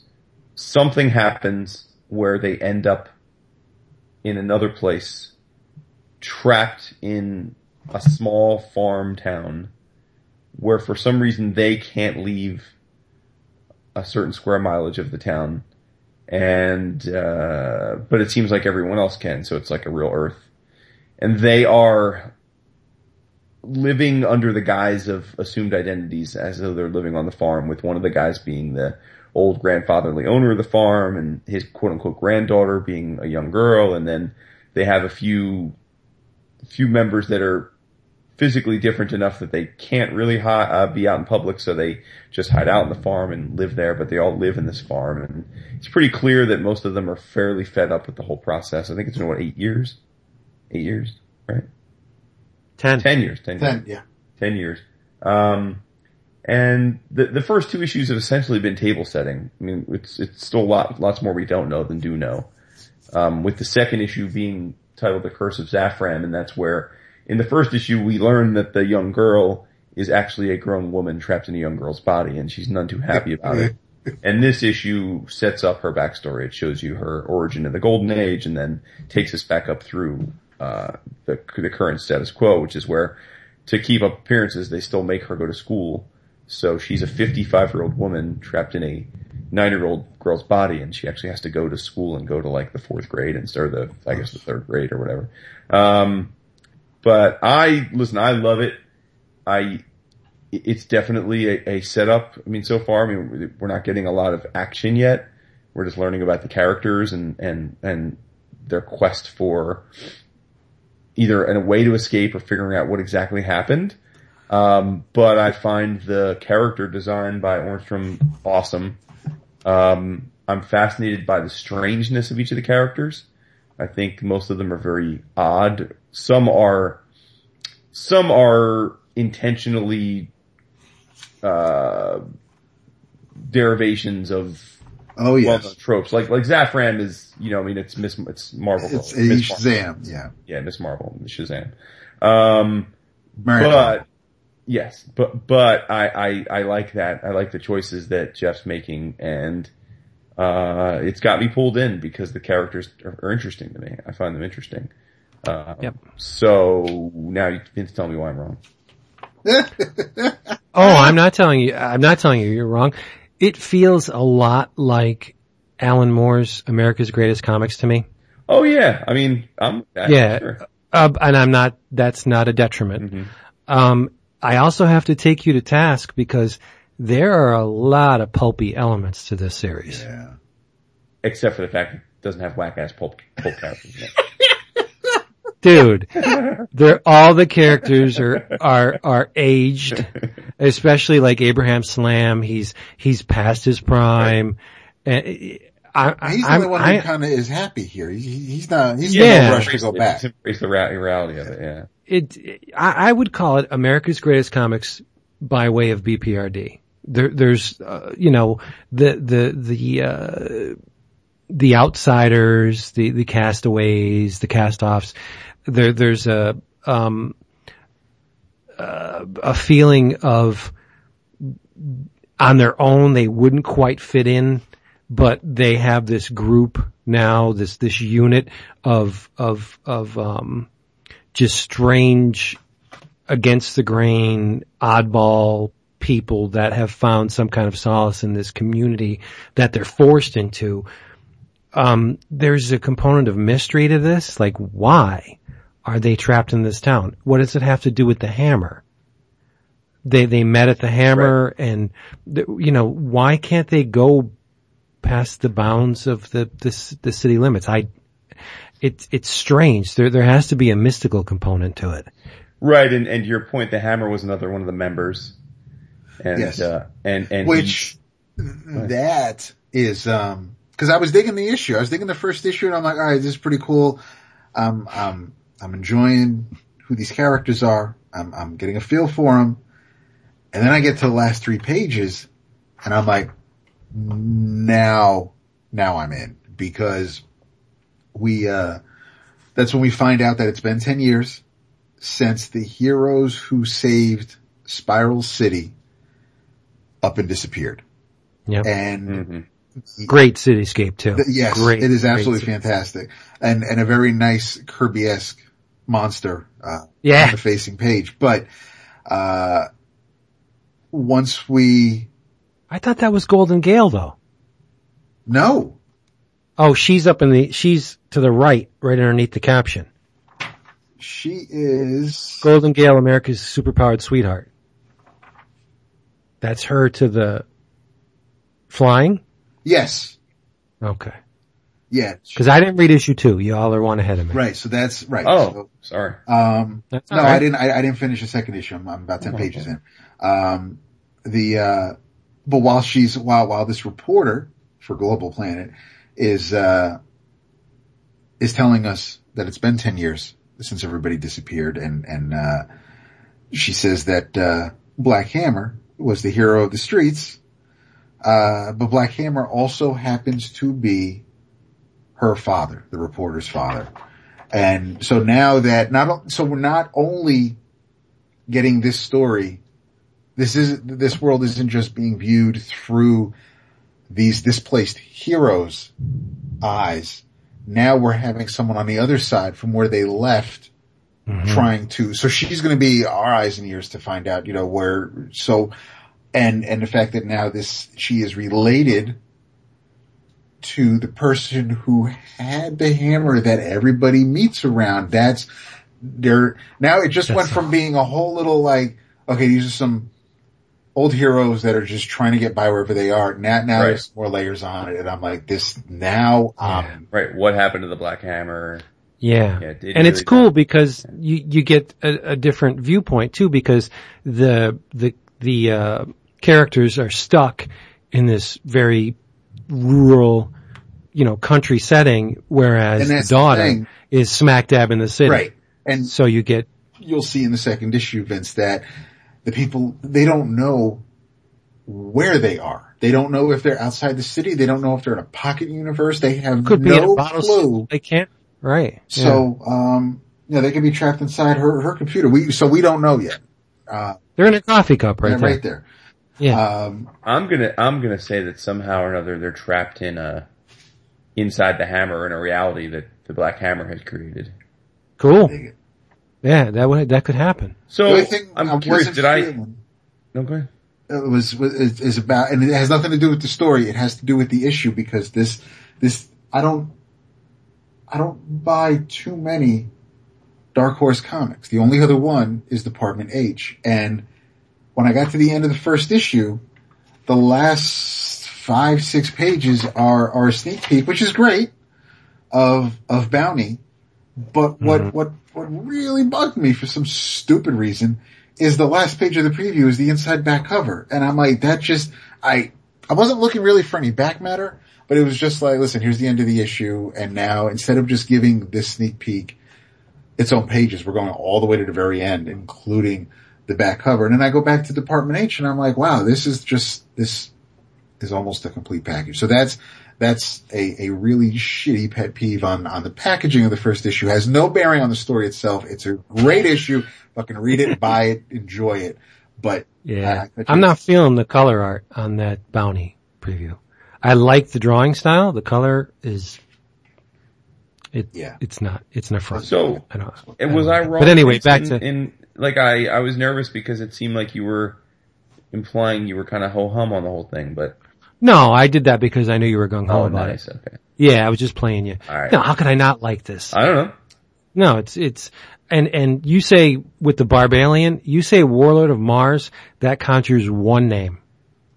Edgar Rice Burroughs. So for you to say that this is not pulp, you're shitting up a drain pipe, because it is. Drain pipe. How about that David Rubin? Oh yes. And I'm going through after I read the issue, I'm like, oh, David Rubin pinup. No wonder he likes it. Oh my god. Oh. That's so nice, hot. isn't it? Yeah. By the way, and those two characters were the meat.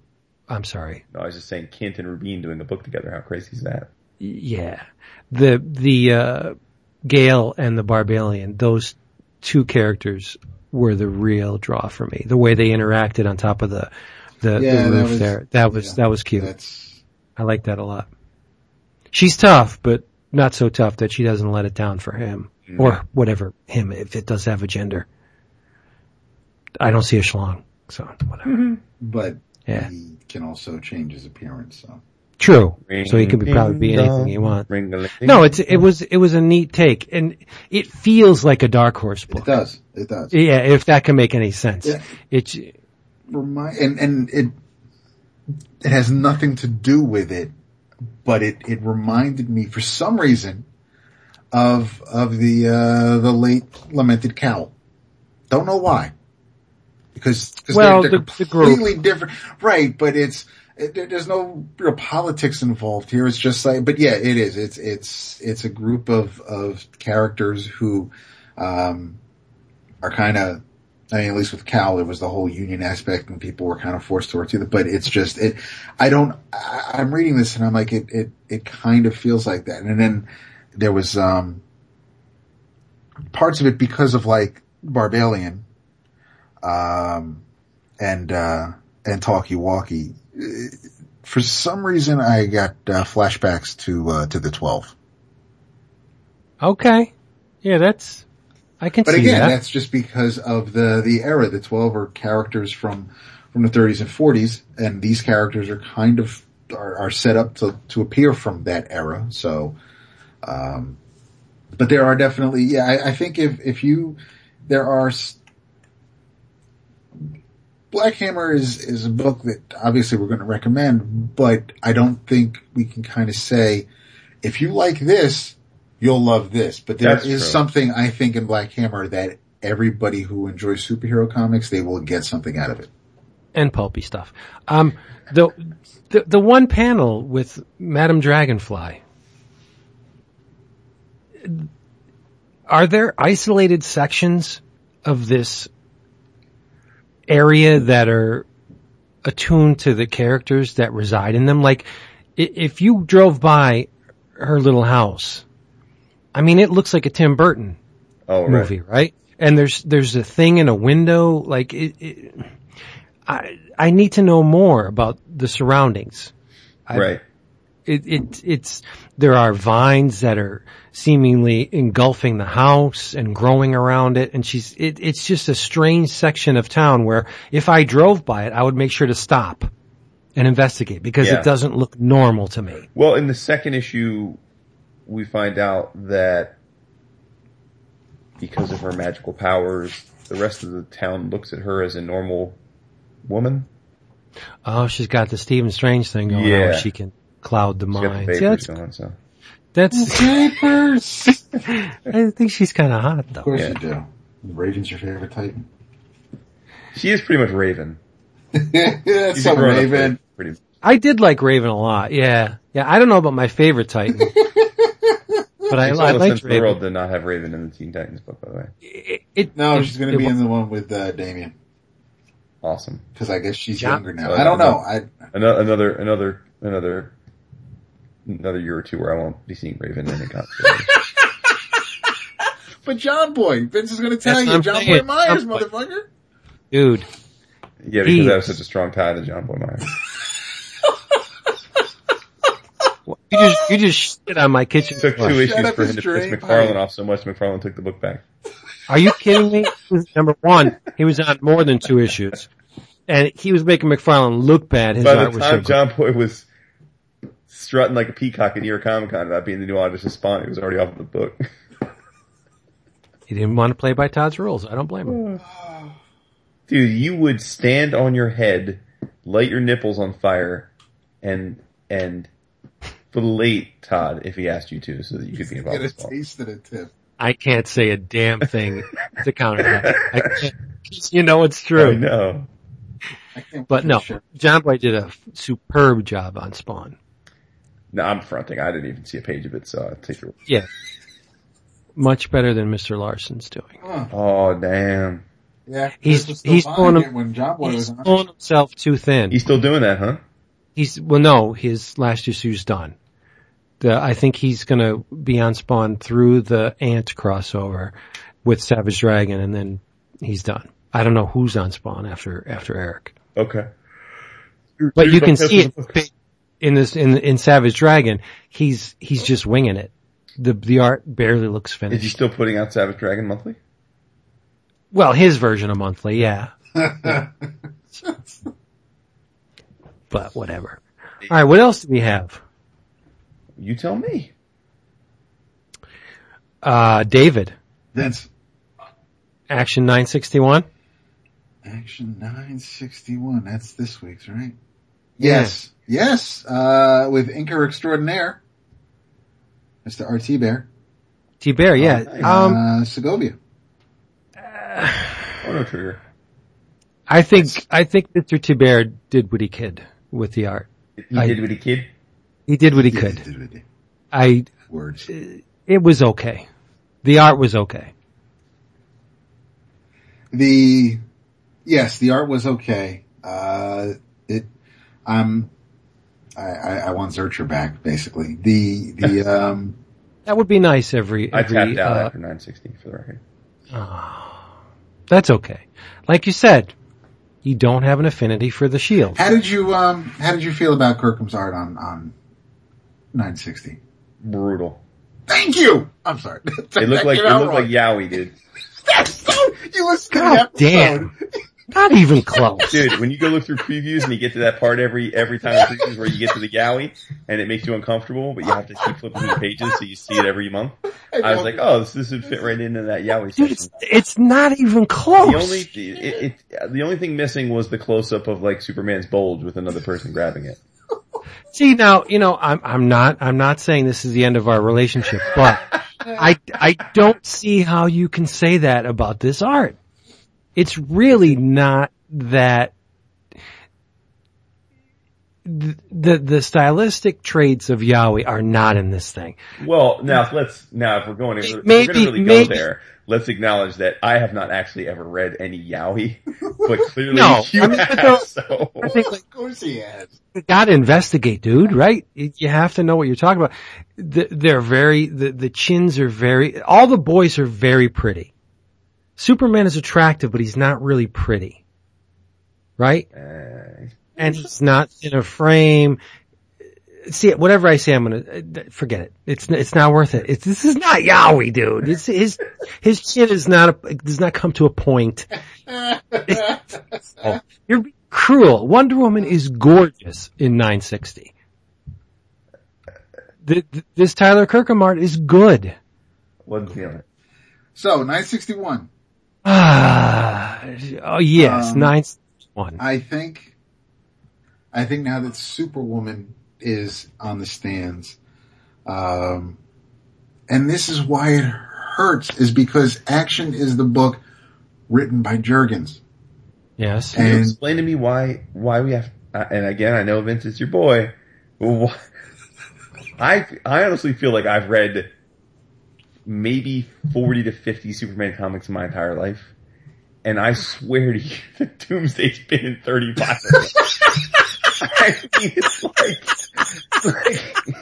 have we Wrap not? it up. We've had Have a good time. Doomsday so many times in the last 5 years, have we not?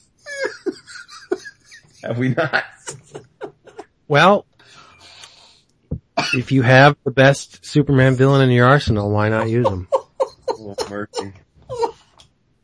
Now you're just being cruel. Oh shit! I'm not. You're just trying to hurt I'm me. not. It's just like You kind of. if you were talking about Wolverine or Deadpool, you'd make some comment about it. It's the same. Yeah, but I don't drag it on every freaking Oh, episode. every episode. If Doomsday wasn't in a book we were talking about every week, I wouldn't have to drag it on. Well, the things are bi-weekly. It's not my fault, the frequency.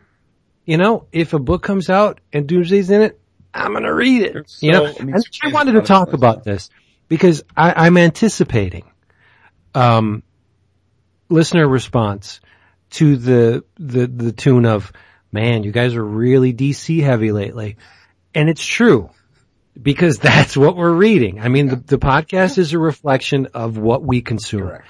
If all we are consuming is DC and a couple Dark Horse books, then that's what you're going to hear about. We spent a good chunk of the episode talking about Dark Horse. No, but I mean, come on, I'll be honest. We have been talking up DC a lot the past. They did the relaunch and we're vibing on it, and Yeah. But when you go from 0 to 60, like I think the diehard was David. David was reading DC when both of us, meaning Jason and myself, were not. Probably true. David stuck with them, and we just No, don't. you We did. were all there. We were all there for the New 52 launch. We all kind of left it over time. I came Bounce to back the ounce, yeah. to check out what Superman was up to because hey, something new with the character and John Romita's coming. So okay, so let me check it. Superman, Fantastic Four, Spider-Man. These are books. These are characters that I will always give a shot when something new is happening. And then it's up to the storytellers to keep me going. But I like these characters enough where I'm like, all right, let me see what you guys have planned. So I went back during the whole, Truth storyline. And then I also checked out Justice League during the Amazo Virus storyline with Fabuc on art. And then I just kept going with it into the Darkseid War. So, but I did check out Batman. Is that how you pronounce it, Fabuc? That's how Jason and I have been saying it. Cool. But so I did check out Batman. I was reading Robin War. So yeah, there were some things that I was checking out, but I know Jason was reading Black Canary. But yes, I mean, as a whole, we kind of left and then. We did. And when you got a guy as good as Aaron Cooter on a Superman book, and that does not compel me to read it. That wasn't Superman. That was the thing, man. It's like. But it's still. Congrats to Aaron, by the way, new Marvel exclusive. Yes. Yeah. No, that's good. But, the guy is great. And to put him on a book featuring a character, even in name, that I would normally check out, and yet I don't, that says something about what's going on at DC at the time. I think there's an entertaining undercurrent to what you're bringing up, which is that, well, first let's address the elephant in the room that you led to, which is that, look, right, to anyone that's listened to us for a long time, I would presume they're already well acclimated to the fact that we don't have a script, we don't have a grand plan, we talk about what we're reading.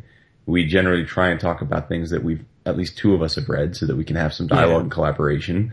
And yeah, we're in a period where we're reading a lot of DC. And as David noted, when New 52 launched, we talked for like a month about every first issue. And, we run the gamut, man. We have times where Vince, you'll go and you'll talk about for 2 months straight Japanese, manga. And, a couple of weeks ago, I talked about a bunch of indie OGNs that I read. I mean, we'll do way back and we'll talk about shit from 1978. I mean, the point is that we talk about whatever we happen to have read or are vibing on in any given time. And I don't get easily bothered by critiques because I'm always flattered that people care enough to listen and comment on what we're doing.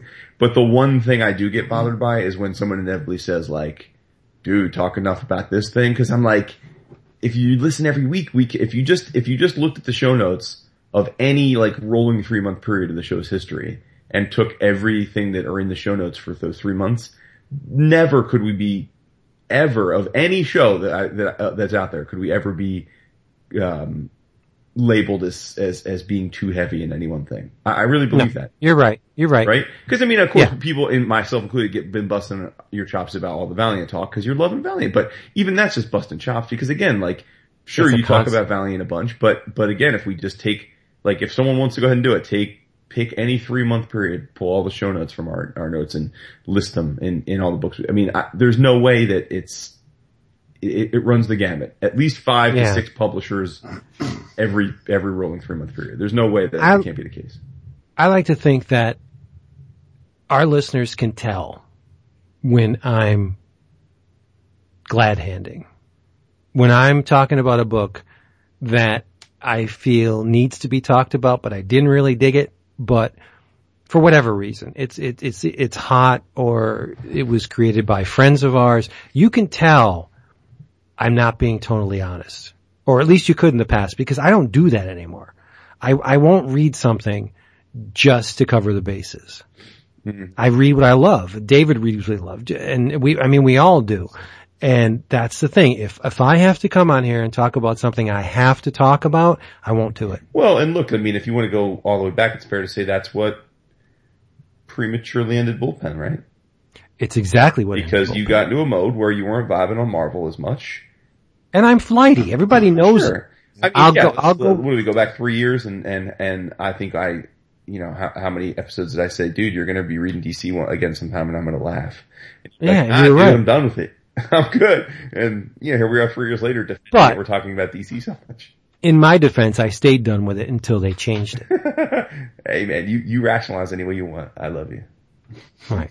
But there are certain characters that are woven within the fabric of who we are. There are, for me, there are a number of them.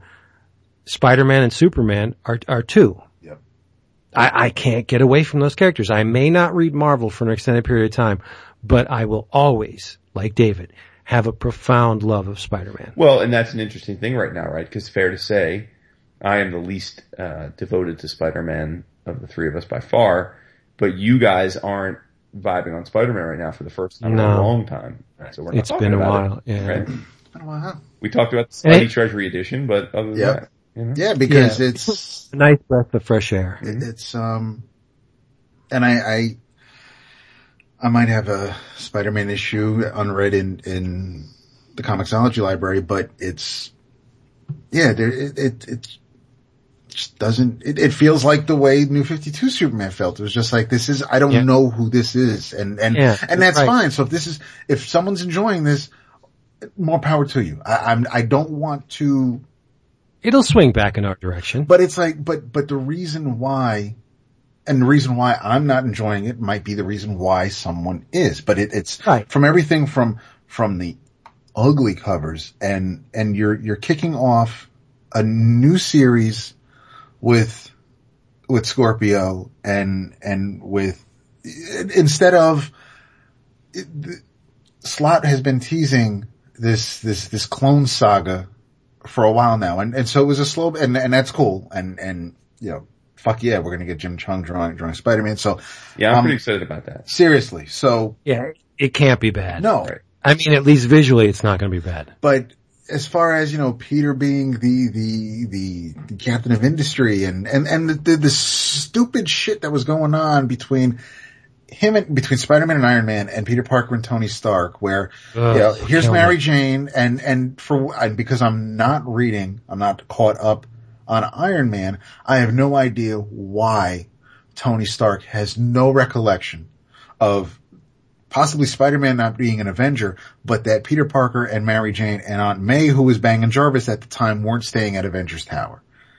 How does Tony Stark not remember this? But because there's no editor's notes, there's nothing telling me, hey, if you remember this but Tony doesn't, read this to find out. There was nothing there, so why would I go to read Iron Man to find out why he doesn't remember something that I'm really not grooving to in Spider-Man's book? Why would you read Iron Man anyway? But speaking of editor's notes, to flash back to something we talked about at the beginning of the episode, how about all the editor's notes in Superwoman #1? Dude, it's littered with them. But anyway, back to Action, which also had a footnote. No, one more thing about Spider-Man. You'd think Peter at this point would be like, F that Mary Jane. I'm done with her. She's nothing but trouble. Like all these years, that magic box, man. It doesn't matter. Peter attracts tons of women. Nothing like MJ though. All you gotta do is bring the cell phone out and dial up the Black Cat. There are very few true dimes in the world though, and MJ's one of them. And so's the Black Cat. Nah, she's evil right now though. So what? Because Mary She's Jane not about that evil life. She wants a taste of the Parker magic. She get it. She get it. But anyway, Action MJ loves that 961. spider webbing. I know David's main criticism of this storyline. I'm gonna say it before he does. It's dragging. What? Am I right? Yes, I mentioned that, so yes. Yeah. I don't think so. I know you don't. But then again, I can't speak with any kind of authority when the main antagonist is Doomsday. This could be 100 issues. I'd be like, okay, I'm in for the ride. But I think this issue, the drawback for 961 for me is the visuals. I don't think they get the job done. At all.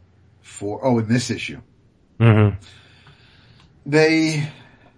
There are isolated pockets of brilliance, like when Doomsday slams on Diana's shield.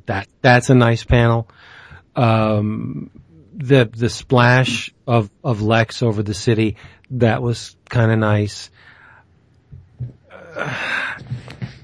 It was a struggle to get through this just from the visuals.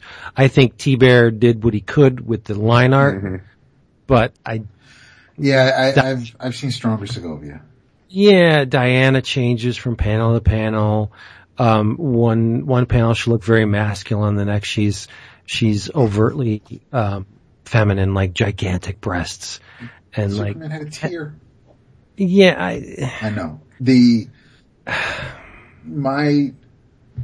What I found weird were some inconsistencies just in the characters, because you have Diana seeming to worry about Jonathan every time. And she doesn't want to leave Cal. She's like, listen, this doesn't only have to be your fight. And he's like, no, I need you to watch out for my family. I need you to get Lois and John out of here. So John's about to get, Wonder Woman loses her sword to Doomsday during the fight. So Doomsday chucks it and it's headed right towards John, and Wonder Woman deflects it. And the conversation and her breasts are way too low in that panel, by the way. But anyway. When she deflects? Yeah.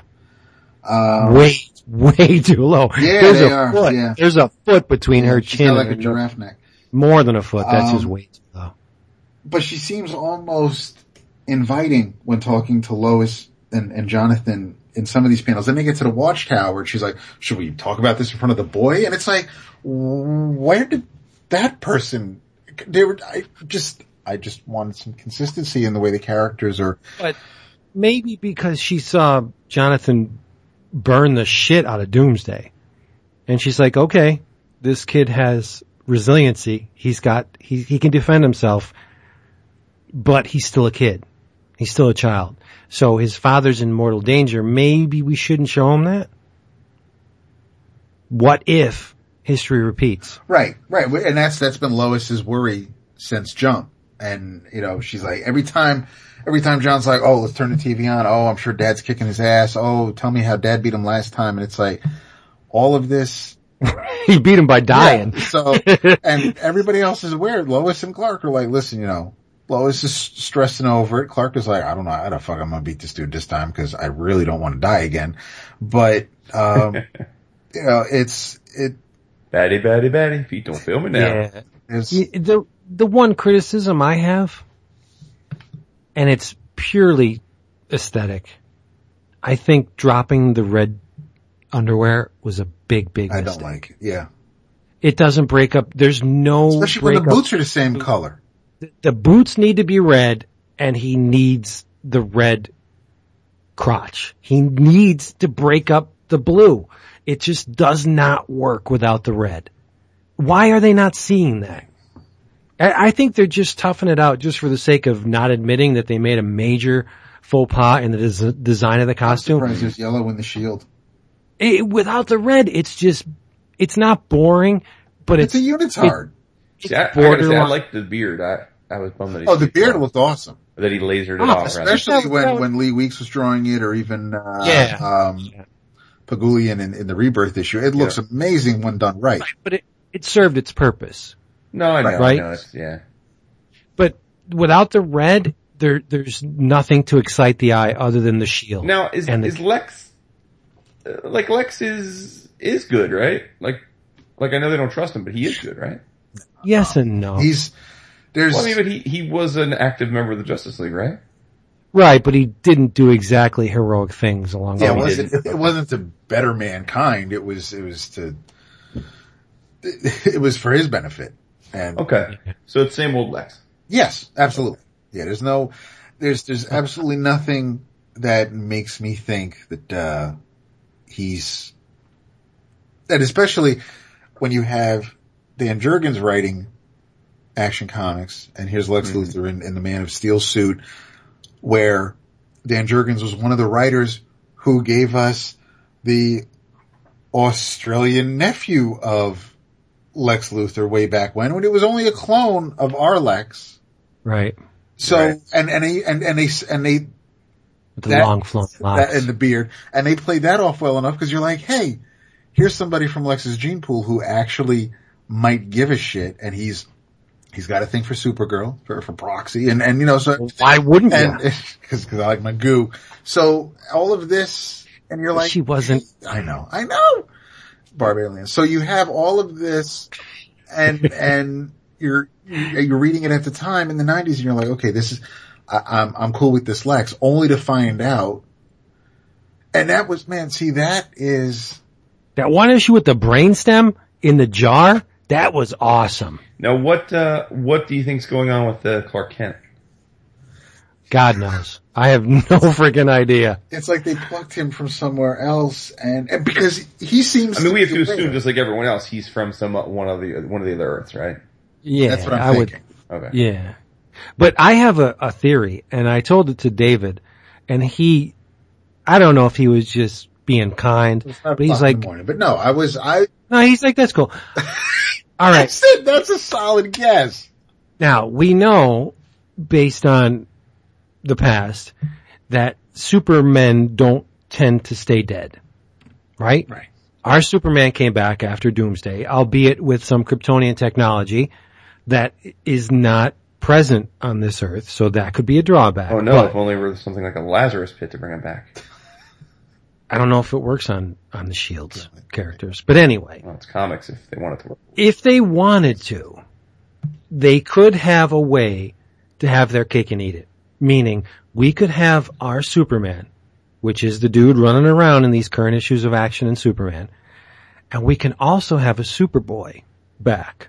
Because the New 52 Superman was younger than our Superman, yes?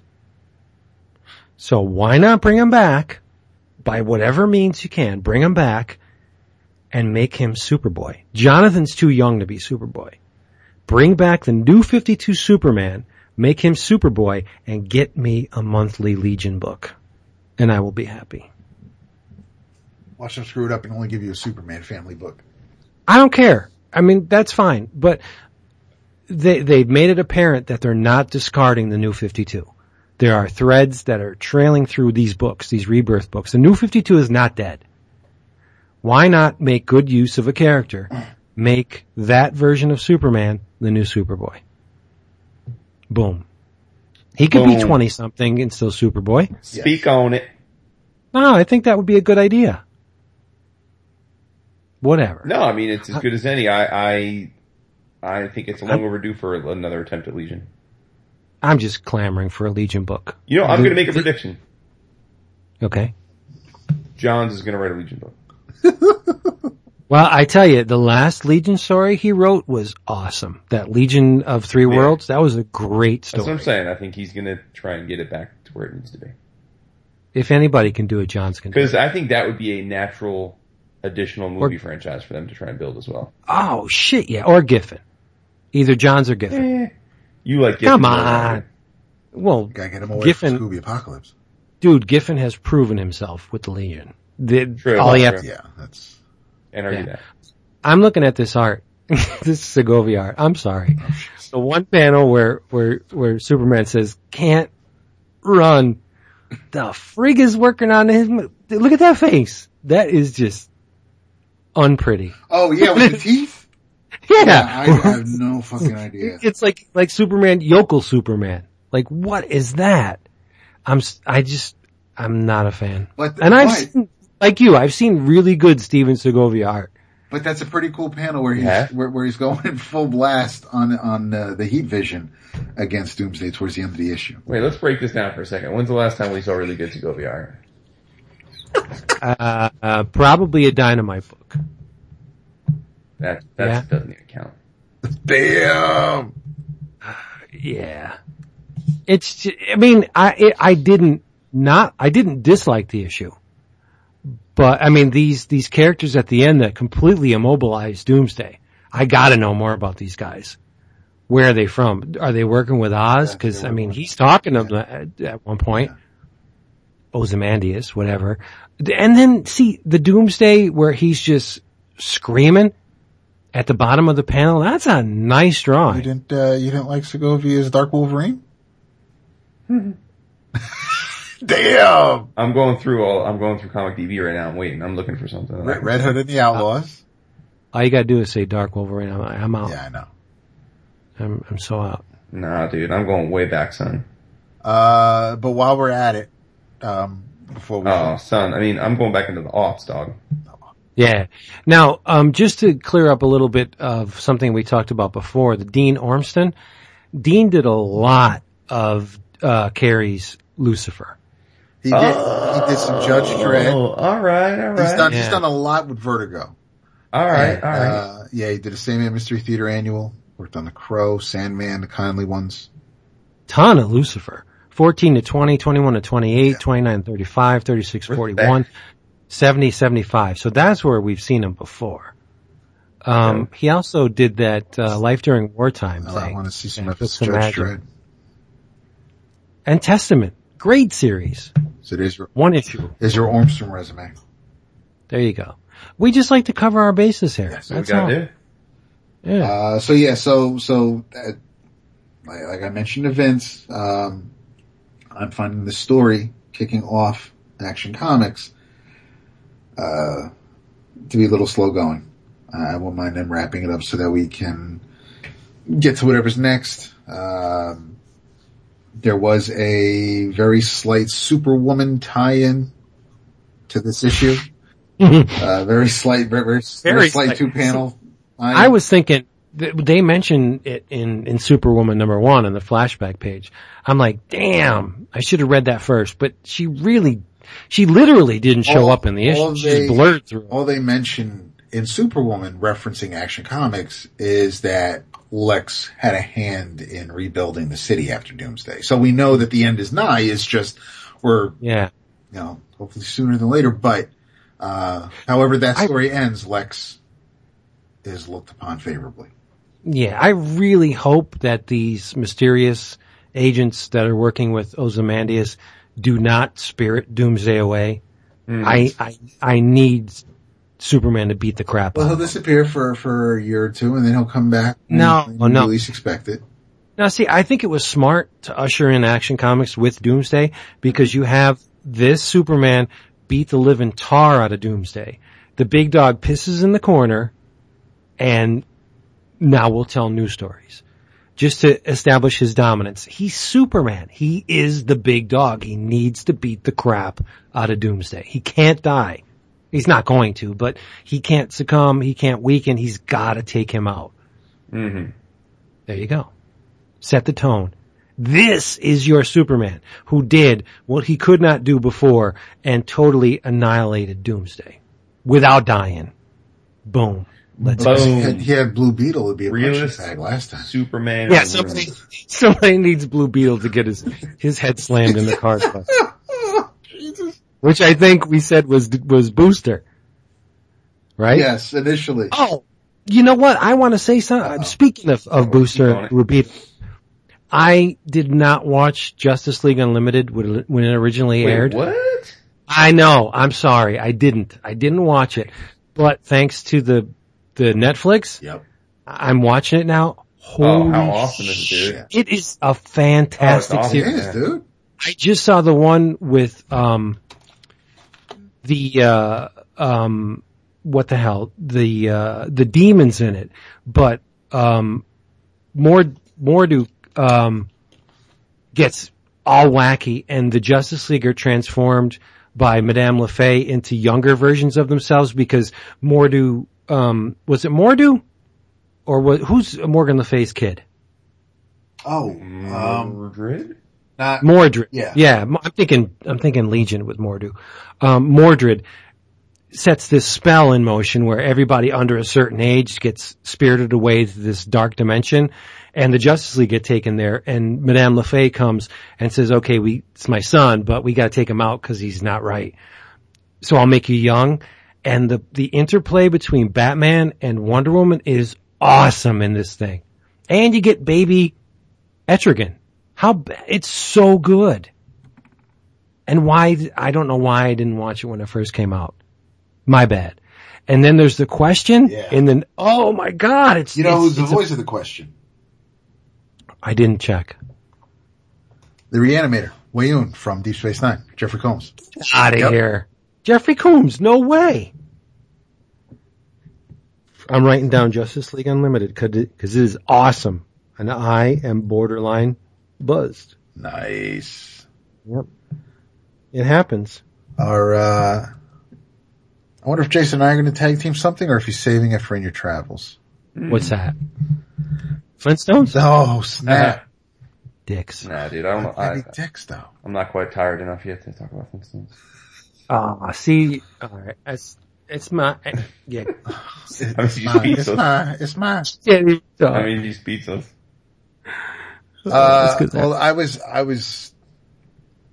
there are not many books that I will buy on paper, that also in air quotes allowed to buy on paper, but it's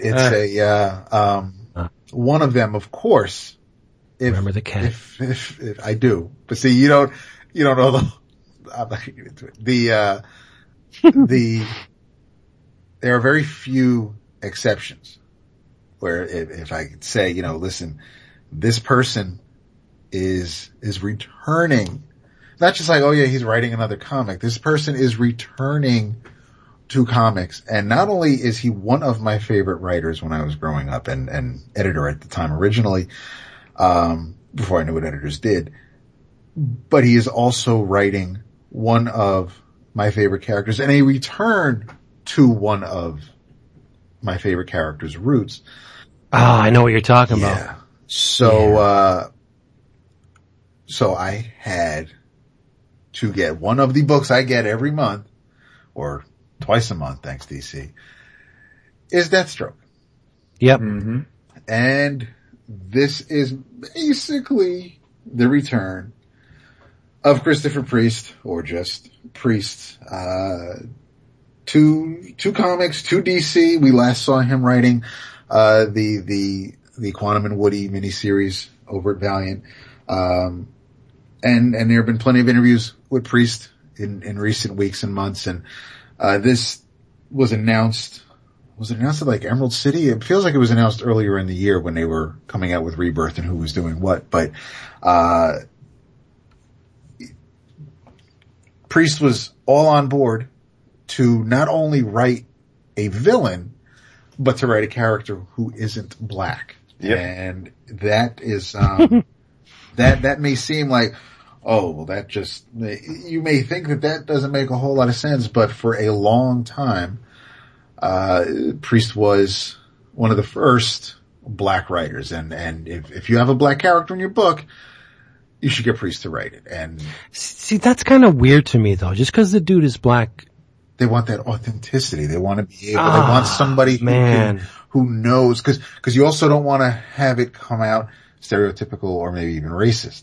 So at least they're covering their bases by saying, hey, the black dude's writing it. So if they sound like this. Right. But aside from the main character in the books that he wrote, there were more than just people of color in the books. There were white characters in those books. Power Man and Iron Fist. I mean, yes, and he wrote those characters as well as the black characters. So it just, America and the Falcon, and yeah, it just kind of rubs me the wrong way. You're not alone.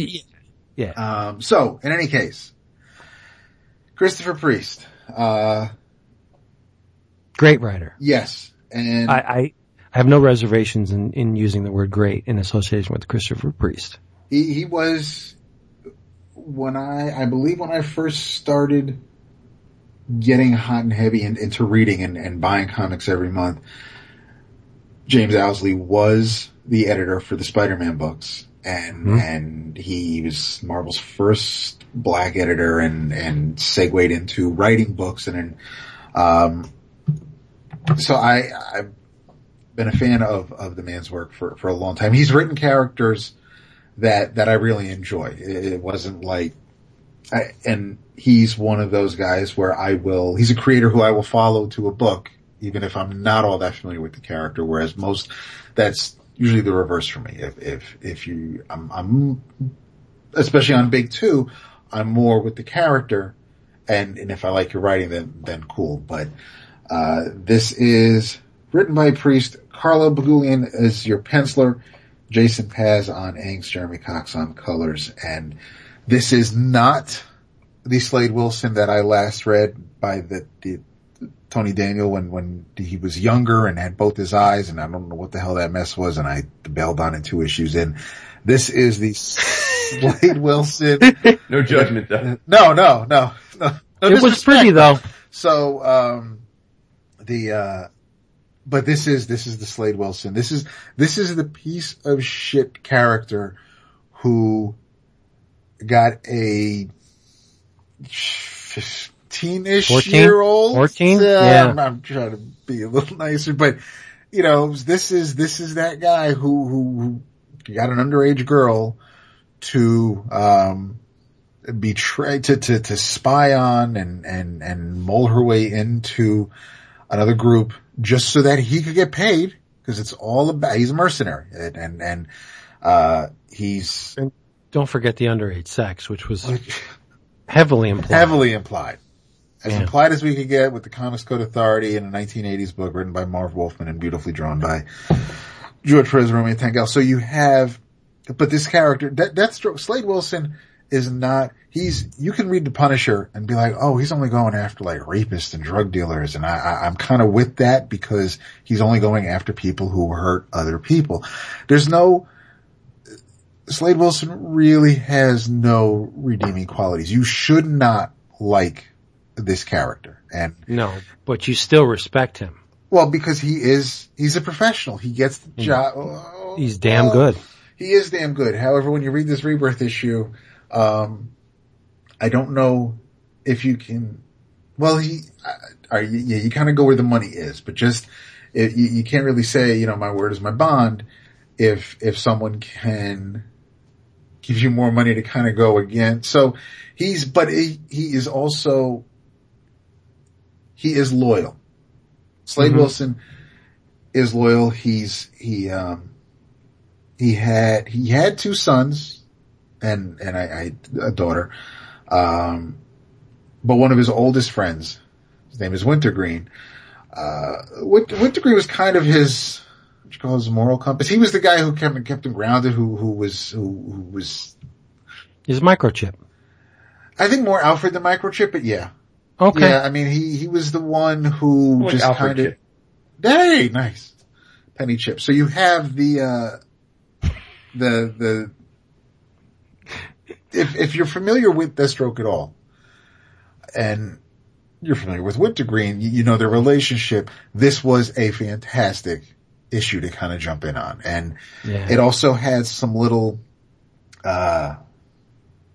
priest techniques with scene changes and, like a black panel with just white lettering letting you know where we are or what the title of this scene is if it was a DVD chapter, shit like that, which he was doing back on Quantum and Woody and he utilized in other places. But, I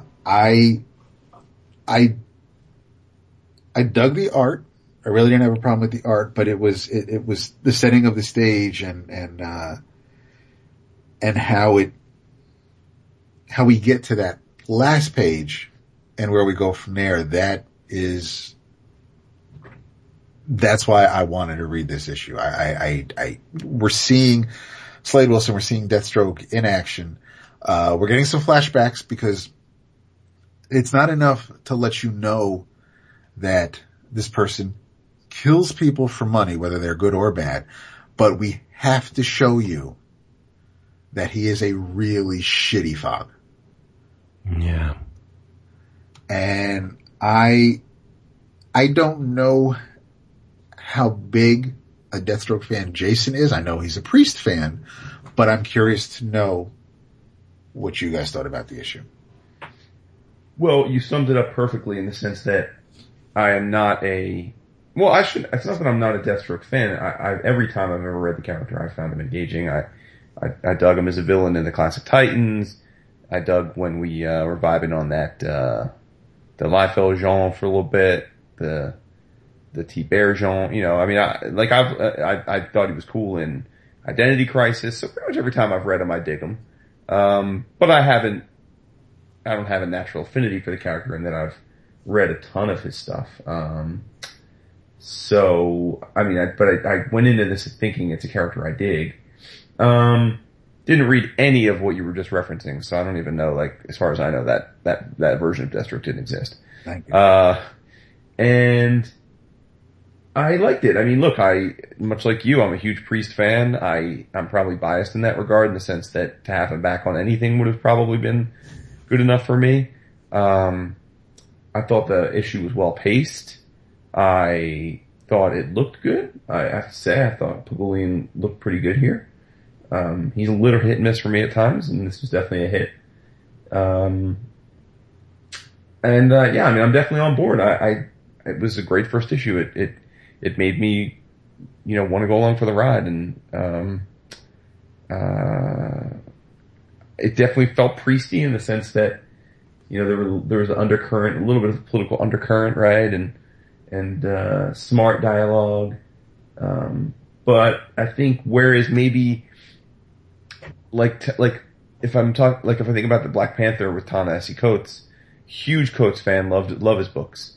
Was really looking forward to him taking a shot at Black Panther, and I still am enjoying it, but I would say that I think he's still struggling with balancing his very, very learned approach to literature with making it commercially entertaining.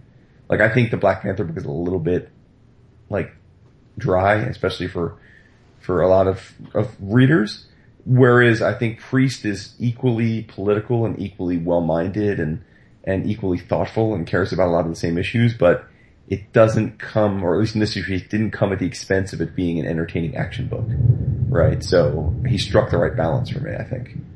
I'd agree with that. Yeah, so kudos. But look, I mean, this could have been Punch and Julie. Yeah, I mean, right, this could have been Betty Boop, and I would have been up in it, right? If Priest is writing it. I liked the issue overall. Ooh. No, I did. I thought the Kirby-esque scene transitions with the white text on the black type was kind of neat, or the black background was kind of neat. For the most part, I really liked Pagulayan's art. I mean, he's a formidable illustrator, but I have to say, I absolutely loathe page 5. Page 5 is disgusting.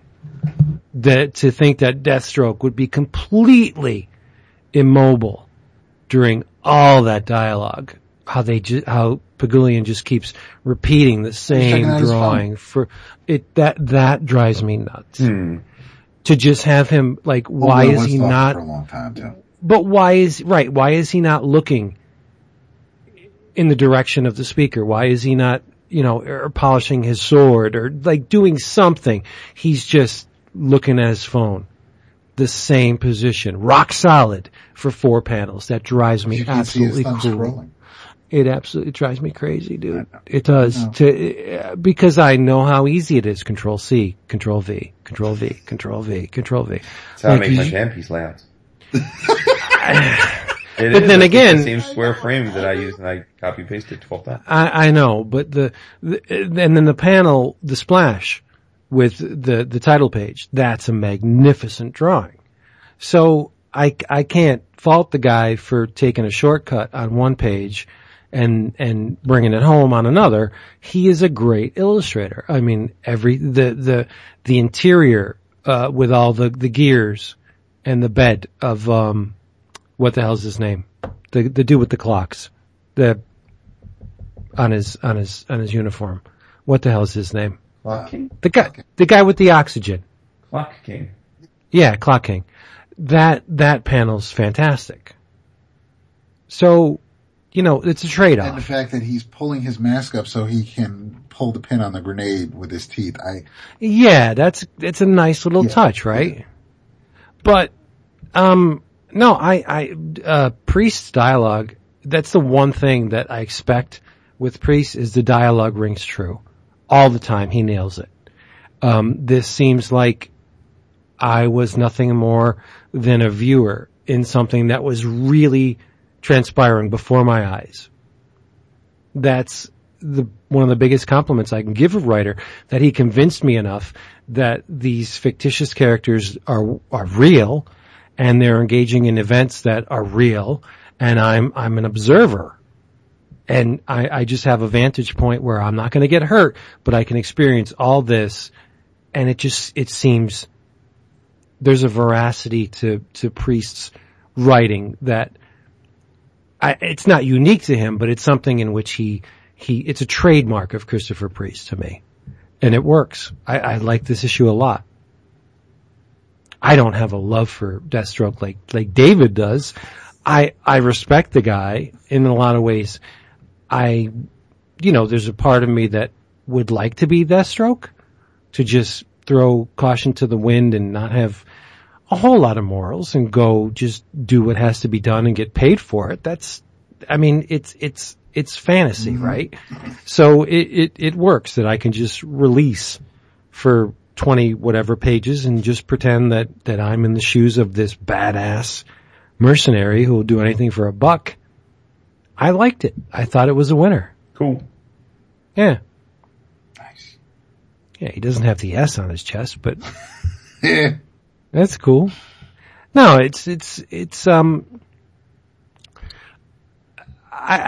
admire DC a lot. I mean, they seem to have, this is a lot stronger of a relaunch than the New 52 was. Even though we enjoyed those books, these books seem to be in a place that's a better place than New 52. Do you guys agree? Absolutely. And all credit to Johns, right?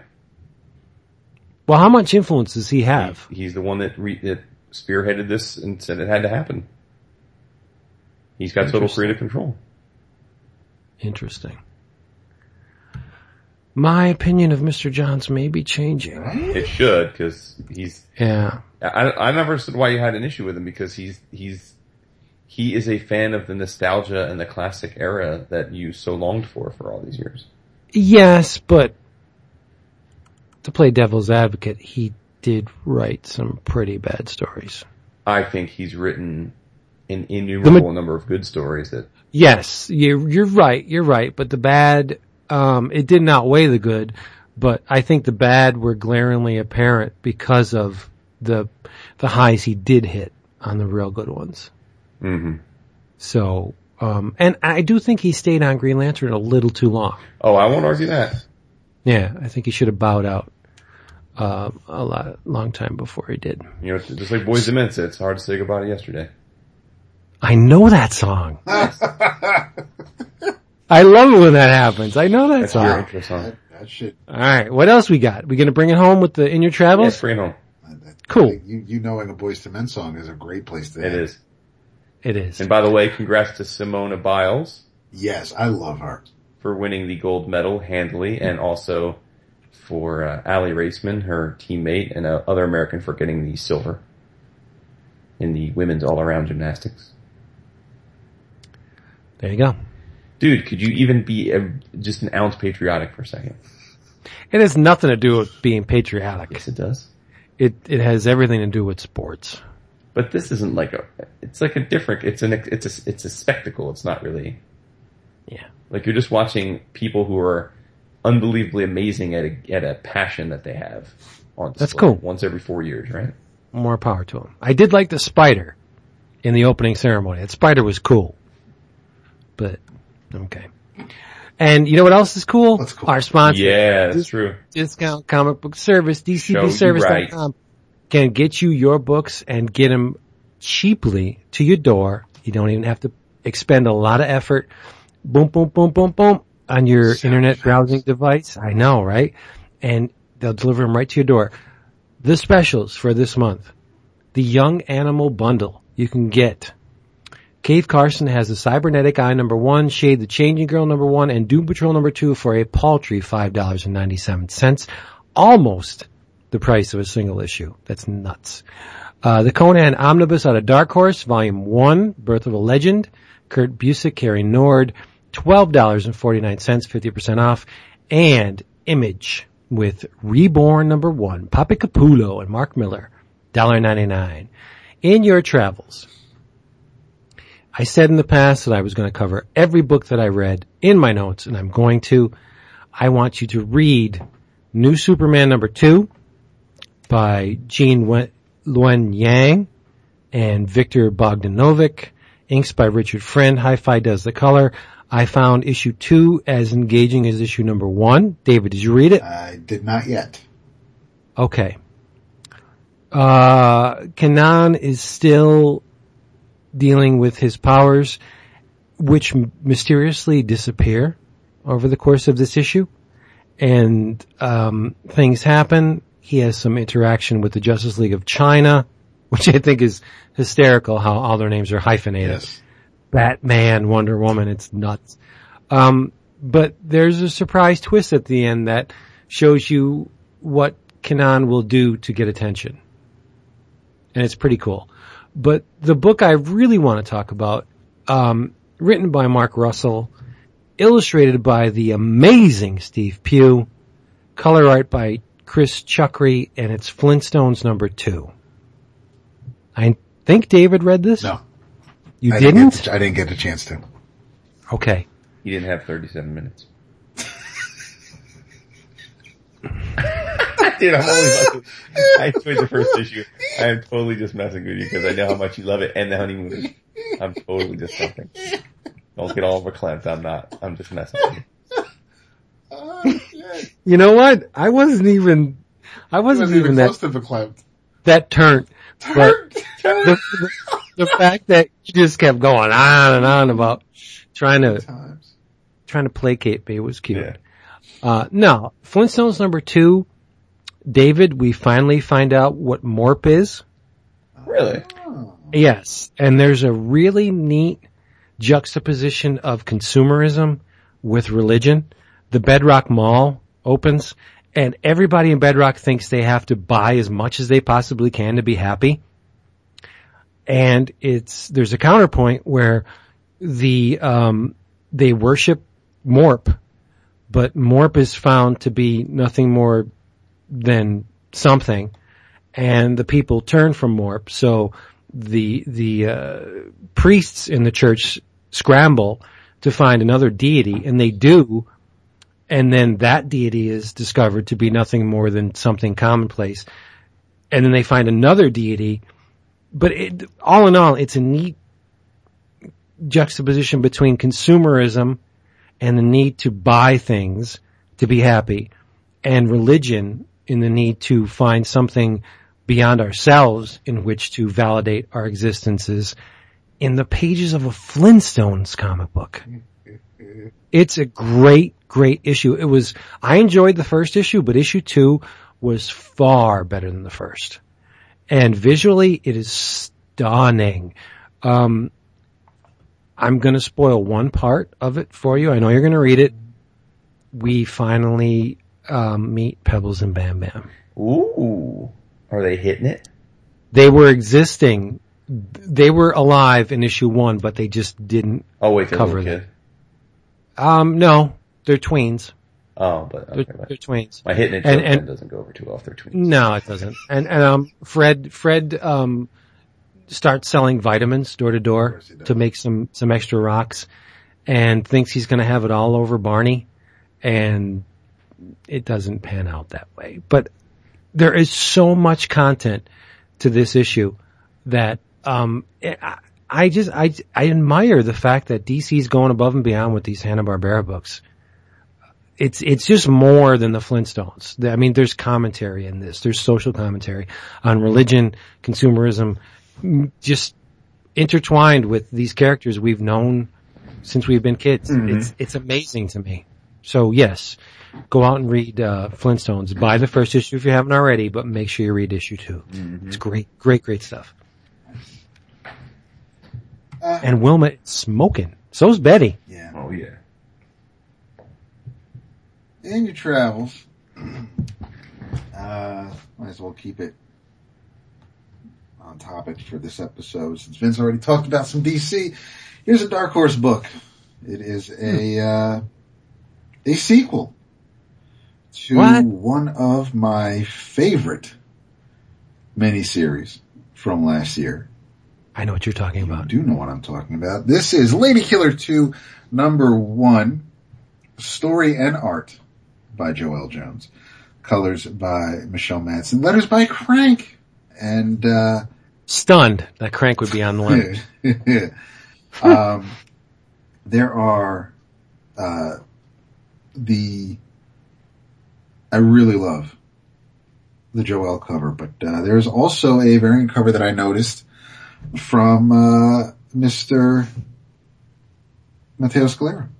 Yeah, I saw And that. it looks stunning, and I was toying with an idea of maybe having an upcoming jam piece just be different artists take their stab at Lady Killer. Wow. That's bold. I really, really like this character. But so, Yeah, I guess so. if the first issue starts off well enough where even if you did not read Shame, the first series, you can, pick up this one without missing a beat. It starts out very similar. She's throwing a Tupperware party, and, the person who's hosting, or the women who are hosting the party at their house are actually, her target. Because if you don't know, she's basically a, more or less a hit woman. And she's kind of making a little bit of a mess of things early on in the issue, but, after she cleans up a bit, she goes home, husband, the twins, her mother-in-law, everybody is still there in their new home. Her husband has a new job, and, his boss and his wife show up at the house because they're having a little cookout. Very much reminded me of the scene from Raising Arizona where, the boss shows up at at their trailer park. But the art is just absolutely stunning. It's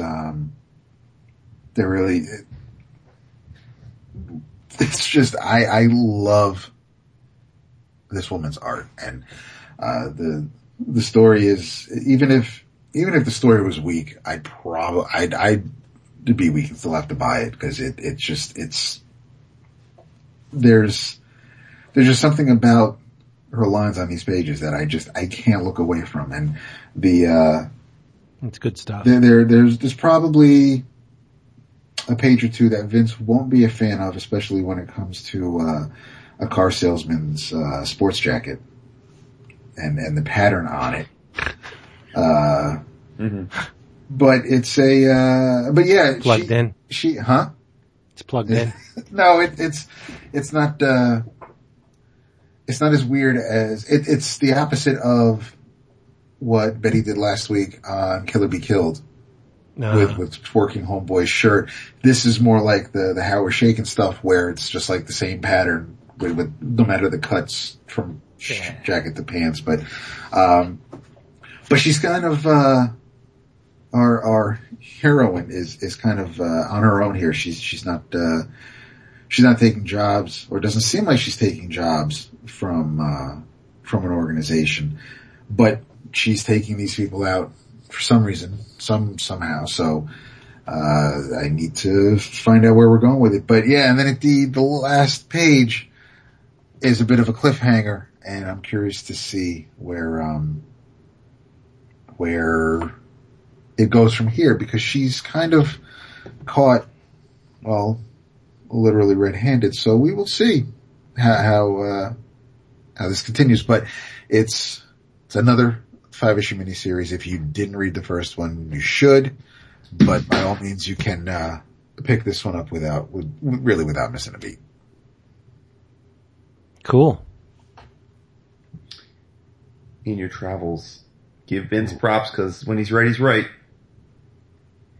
I finally finished via the collected edition, so I basically reread part and then finished something that Vince has praised throughout its existence, and he was very, very right.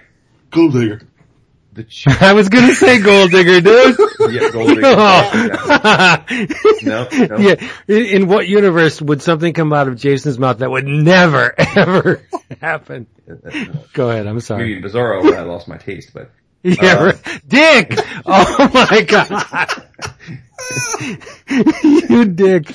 You know what? You're lucky I love you so much. Oh goodness. Go ahead. From Archie Comics. Oh, nice. The Chilling Adventures of Sabrina. Yes. I feel like I don't have to go too in depth here because Vince has talked about it lovingly as it's come out, but written by Roberto Aguirre Sacasa with impeccable art by Robert Hack. Yeah. The art is just incredible. It's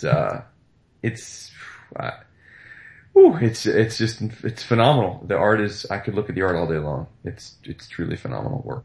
Now, if you were a fan of horror films, there are panels in which he cribs from other works. Mm. You may not be aware of them, but he does so in a way that is a nod to the people that do know. Yeah. But like I said, it doesn't make or break the work for you. Sure, I guess that's that's probably true. But as you said, Vince, it's sick. It's erotic at points and lustful, and it's dirty and evil and raw. It's everything a horror book should be, and it's just so much more titillating that it's based in the Archie universe, right? And this is not your mama's Sabrina, to say the least. And love the cliffhanger, love the way that the first arc ends. Good old Harvey. So man, it's well worth the hype. It took a long time for this to complete, but true. But if you buy it, and the collected edition is a great way to, because number one, you get it all up front, but number two, it's a great package. You get all the variant cover art in the back, which I love. So many of those covers are just breathtaking homages to Vince's favorite horror comic and pulp novels of the old days. The Recode kind of vibe to them. It's got background on Madam Satan, who's the antagonist of the first arc, who actually is a character from Pep Comics, and it reprints her first appearance from Pep Comics. Yep. So just 100% goodness across the board. Sabrina was always my favorite. Really? Yeah, I love Betty. Betty's gorgeous, and she would be the one out of the two that I would choose, like David. Veronica's sexy, but there was always something about Sabrina that she was my number one choice. Always. Cool. Yeah. Platinum blonde that could do magic. Oh my God. Oh Lord. Little freckles too. Oh Lord. You guys I didn't mention this before when I was talking about the Flintstones, but you guys probably will be overjoyed at the fact that Wacky Races is now a miniseries. Wacky Raceland, you mean? Yeah, Wacky Raceland. Yeah, it's not an ongoing. It's now a 6-issue miniseries. So sales have probably not been all that good. Yeah. My loss. Happy. It makes me sad that your book you're enjoying is ending prematurely. Well, you guys didn't click. Though. When my boo is enjoying something, I don't want to see it end. Yeah. Nobody was forcing me to buy it. It's true. All right. I did not get a chance to talk about Harley Quinn this week. No, we did. So next week I will do that because Jason, I will validate your previous statements in saying that you are completely right. My man Chad Harden getting it done. Yeah, it's really. I read about 22 issues out of the 30. Oof. Yeah, really great stuff. But we'll talk about that. That's cute because as soon as you said, "Yeah, I want to talk about the more Superman," I thought you started it, so you had a head start. So I plowed through it that weekend. Good. I'm glad you did because I'll have that finished for next week. Okay. Oh man, I got lots of time. I can read that. Yeah, I know you do. Yeah. But there was something about the Harley Quinn when I started, I couldn't stop. Because it's awesome? It's like candy. It is. It's sexy. Yeah. It's fun. It's funny. And that's not exactly the character that's in Suicide Squad. Right. Nothing. Yeah. there are elements of that character in Suicide Squad, but let's be honest. For the- I mean, Margot Robbie could play a 2x4 and it'd be interesting. true. Kudos to whoever cast her as Harley. I don't want to be sexist, but I have to say this. Her ass is incredible. It is. She's gorgeous, dude. And I mean, I know, but She's so hot that Will stepped out on Jada for her. no way. Did he really? Been hitting that for a while now. Are you kidding Nah, me? dude. Oh man, I love him even more. So they're not married anymore? No, they have an open relationship. What? Yeah, you know that? Gotta get it unlearned, dude. That's nuts. But no, I mean, in her, civilian guise, she is absolutely stunning. I think when she goes into Harley Quinn mode, she loses some of that beauty, obviously, because she's but she's a beautiful woman. Well, if you haven't seen Wolf of Wall Street, I recommend it. I did. I have. Yeah. Yeah. Oh man, to be old and a pig. I'm sorry. Hey everybody, thank you for being here with us. We hope you will do us a solid if you enjoyed any part of this, please. Damn, Jack. I guess. Yeah, really. Keep the old man up. Leave us an we're done. iTunes. Yeah, we are. Leave us an iTunes review or something similar at wherever you heard this. And as always, we'll be waiting for you next week with the very same stuff we served up this week. As usual, say goodnight, David. Good night, David. Man, that was real So close. good, man, so good. I know, right? I think he times it. I think so too. Yeah, I do. he does. He does something with his fingers. No, I do a cadence in my head. And I don't like it to go on too long because like people are listening, right? That They're was not gonna... almost too long. Really? Like one more second would It have. was almost, yeah. Yeah, but then it wouldn't be fun. No, I know. If it You struck the perfect balance. Oh, look at me. Yeah. You'll learn how to take a compliment. Right? That's one thing I cannot do. I know. Sorry. It's all good. All right. That Bye. Toodaloo. Bid the people adieu. Adieu. Don't Yeah. forget to keep catching those Pokemon. Got my 100th species today. Damn, son. My daughter kick your ass. I don't think so, dude. 100 species? I think Level so. 21? Oh, really? Yes, sir. Yeah, she's not level 2. What's up? Caught a Venus. So, wait. Last week, yes. Back the hell up. It took you 2 weeks to watch Stranger Things, but you're level 21 in Pokemon? Yeah, because I work in Manhattan, dude. It's like, No. it's Poke Central. What, you can't get video on your phone? Nah, dog. On my way to work, walking back and forth, I catch like all the Pokemon. That ain't right. It's awesome. No, it's not. But we're gonna meet up in the city because I've been telling my kids I'm gonna take them to Manhattan because it's like lousy with. I'm bringing my kids tomorrow. Well, I can't make it tomorrow. What ifs? Yeah, you're dead to me. Say goodnight. You already did. Bye, y'all. Later.